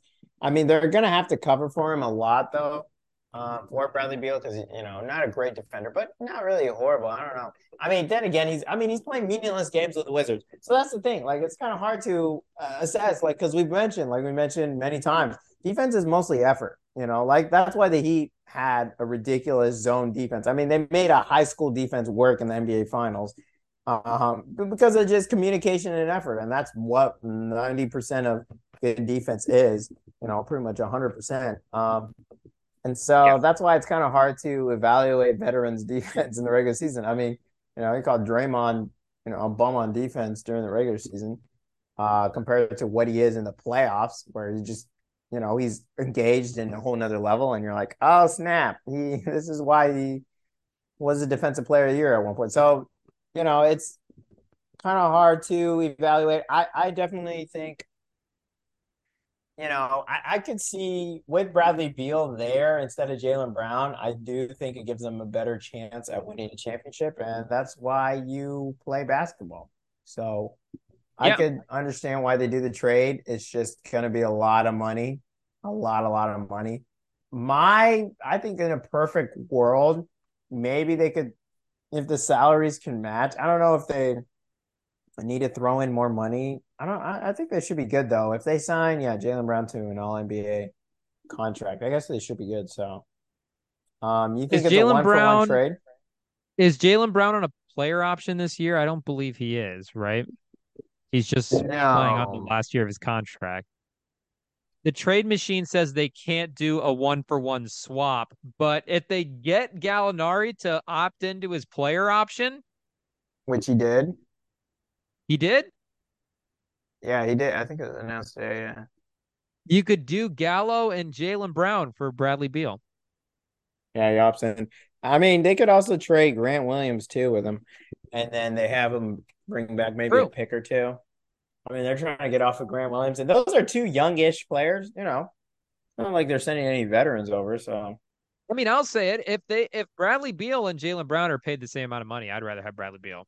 I think the Celtics are yeah, better with Bradley Beal at 50 million than they are with Jalen Brown. no, for sure. I think that's after this playoffs. I mean, I think Bradley Beal can dribble left, so I think that might Yeah, be he one. can go to the other side of the court. Yeah, I know it's That's wild. It's kind of not important. not some Mitch Trubisky level issues. So we'll have to see. I mean, it's just it's just tough because, like, in theory, Jaylen Brown and Jason Tatum, you should keep them together, Yeah. because their age. But I think this last season, especially with Tatum really pushing for a top five player, pushing for MVP candidate. We've kind of seen him, especially in the playoffs. We've seen him kind of take another step where the championship window is kind of now. Oh yeah. It's kind of and they're always smaller than people think. And with him, and you have one more year before you have to pay Tatum. So, kind of just got to go in all in now with his team. And Jaylen Brown's a player that Celtics seem like they don't want long term, Mm. probably need to get rid of anyway. So after that, just of how emotional, how gut wrenching that loss was. Not only if they lose in four, I think they're running it back, but I think it's because it was just because then they have the scapegoat of Missoula. But now that it was, the Missoula came back, I guess Warford actually and Marcus Smart coaching, but they came back to the seventh game, and then just how bad Jaylen Brown was. He's going to be the guy who's going to get most of the blame. Who did? I mean, he has, and so that's why he's the one who's going to be kicked out of town instead of Missoula. But it is an interesting turn of events where winning those three games and then going to game seven was, hurt Jaylen Brown's career more than getting Mm. swept. Now, I don't know if the Wizards would be totally thrilled about bringing Jalen Brown in on that number, but he is younger than Beal. Again, with the two-way upside, maybe you talk yourself into him just being a higher overall level player. But I think They're that's, thrown on the pile of other disappointing stars. oh, yeah, I guess if you're out on Jalen Russell Brown. But Westbrook too. So I think the best landing spot for him that makes the most sense would be Boston. But there is two sides to that deal. So I think the Beal market is limited, not just in what they could get, but in who wants to take him. So we'll see if the Wizards are actually able to blow this thing up at all. Yeah, I don't know. I think basketball wise, I think best fit would actually be the 76ers, but where he actually is going, probably the Celtics, yeah. It's gonna be a storyline that probably will be around for a little bit. Maybe after the draft and the Trailblazers figure out their stuff, we'll have a clearer way to see the future. Do you think he actually gets traded? Bradley Beal, yes. I do think it'll be. But I mean, like, do you think somebody actually takes him? Yeah, I think one of those contenders got to take him because I don't know if Celtics can't go out and get Dame, and I think Bradley Beal and Jason Tatum are close enough friends where they'll figure it out. And I do think I think they gotta go for it. They kind of gotta go for it this year. If the Wizards are already saying they're willing to take less for Beal, that says the market's already low. And I just don't know what their bargaining power is, and I just don't I mean, know what the limit. So I'm at yeah, this point, I'm 60-40, 60% he's going to end up just staying in Washington by default because I don't I'm know if like anybody uh, takes him over the offseason. I'm like 90-10, and that's only because of the Celtics more than the Wizards. Because they can't bring Jaylen Brown back. They can't pay both of those guys 110 million. They just can't. They gotta trade Jaylen Brown for something. Or they gotta pay him. I just think they can't pay both of them that much for what they've got, which it's been a pretty good playoff resume, but you're Jaylen Brown wants the bag, and they've I mean I think they've made it clear they don't want to give it to him, and someone else is going to. So unless they just have a brain fart and let him walk out for nothing, which is gonna really really hurt them, they're I just swear if they really sign him, they just can't sign Jaylen Brown and bring back this. All right, moving on. God, soccer corner. Kylian Mbappe and PayPal and everything looks like the PSG is dealing with the same issue like the Celtics. Mm. Mbappe's got one more year left on his contract, and PSG was, held over the cliff last time they did negotiations with Mbappe. It was literally down to the wire. He said he was going to Real Madrid, and then PSG literally got on their knees and begged. Like they're like, "Hey, you're in charge of player evaluations, player stuff. You own part of the team. You're pretty much an owner of this team." So yeah, they begged him to come back. He did, which obviously, but 2 years are up, and he signed a 3-year deal, and now he's saying he wants to stay with PSG, but he keeps talking to Real Madrid, who in their own way are making moves. They're doing their own, Queen Boss stuff. They're bringing in Jude Bellingham, talking about bringing in Harry Kane. They're bringing in players. They're doing their own stuff. I don't know where they get the money for this, but it is interesting to see, pretty much arguably the best player in the world, at least currently the best player. Right now in negotiations with I don't know if he's in negotiations, but kind of in a staring match with PSG because similar to the Celtics, they can't bring back Mbappe on a 1-year deal. I mean, if he walk, they can't have him walk out for nothing. I mean, he's just worth too much. So, um, we'll have to see. Well, we'll have to see. Right now, I mean, my money is on him probably re-signing with PSG. They give him a lot of money. He's the man, all that. Real Madrid kind of got, they got a resume. They're kind of like the Celtics. Yeah, similar to the Celtics. They got their history, they got the rings. There's a whole like culture around them. They're very, very business like. They wear collars on their shirt. Like they call themselves, Professional. the Galacticos, the best in the galaxy. So a very professional team. So, they're definitely a badge over player kind of team. So um they don't know how to celebrate their stars, but still. So it's going to be interesting. It's going to be interesting to see. It's a very interesting offseason for PSG, who are How much losing Neymar and Messi. how much is Mbappe worth on the Saudi market? $4 billion a year? Maybe. Hey, don't put it past, you know, who knows? I mean, they're willing to pay Messi $500 million. So If they're going after stars, they're gonna have to swoop in and make an offer if he's available, right? Or is it trades? How would that work? Could they trade for him? yeah, they could transfer for him. Um, I mean, Could you just obviously transfer PSG straight up doesn't want cash? any player from him, but yeah, it would be straight up cash. That is the interesting thing with soccer is almost all the transfers are straight up cash. They very, very rarely do player trades. So would they transfer them the cash for like a year's worth of salary? Like if they just gave PSG like $500 million, would that just buy Mbappe? Um, 500 million would definitely buy Mbappe. He's right now valued at 180 euros, which converted into money that we use. Let's see here. Like 200?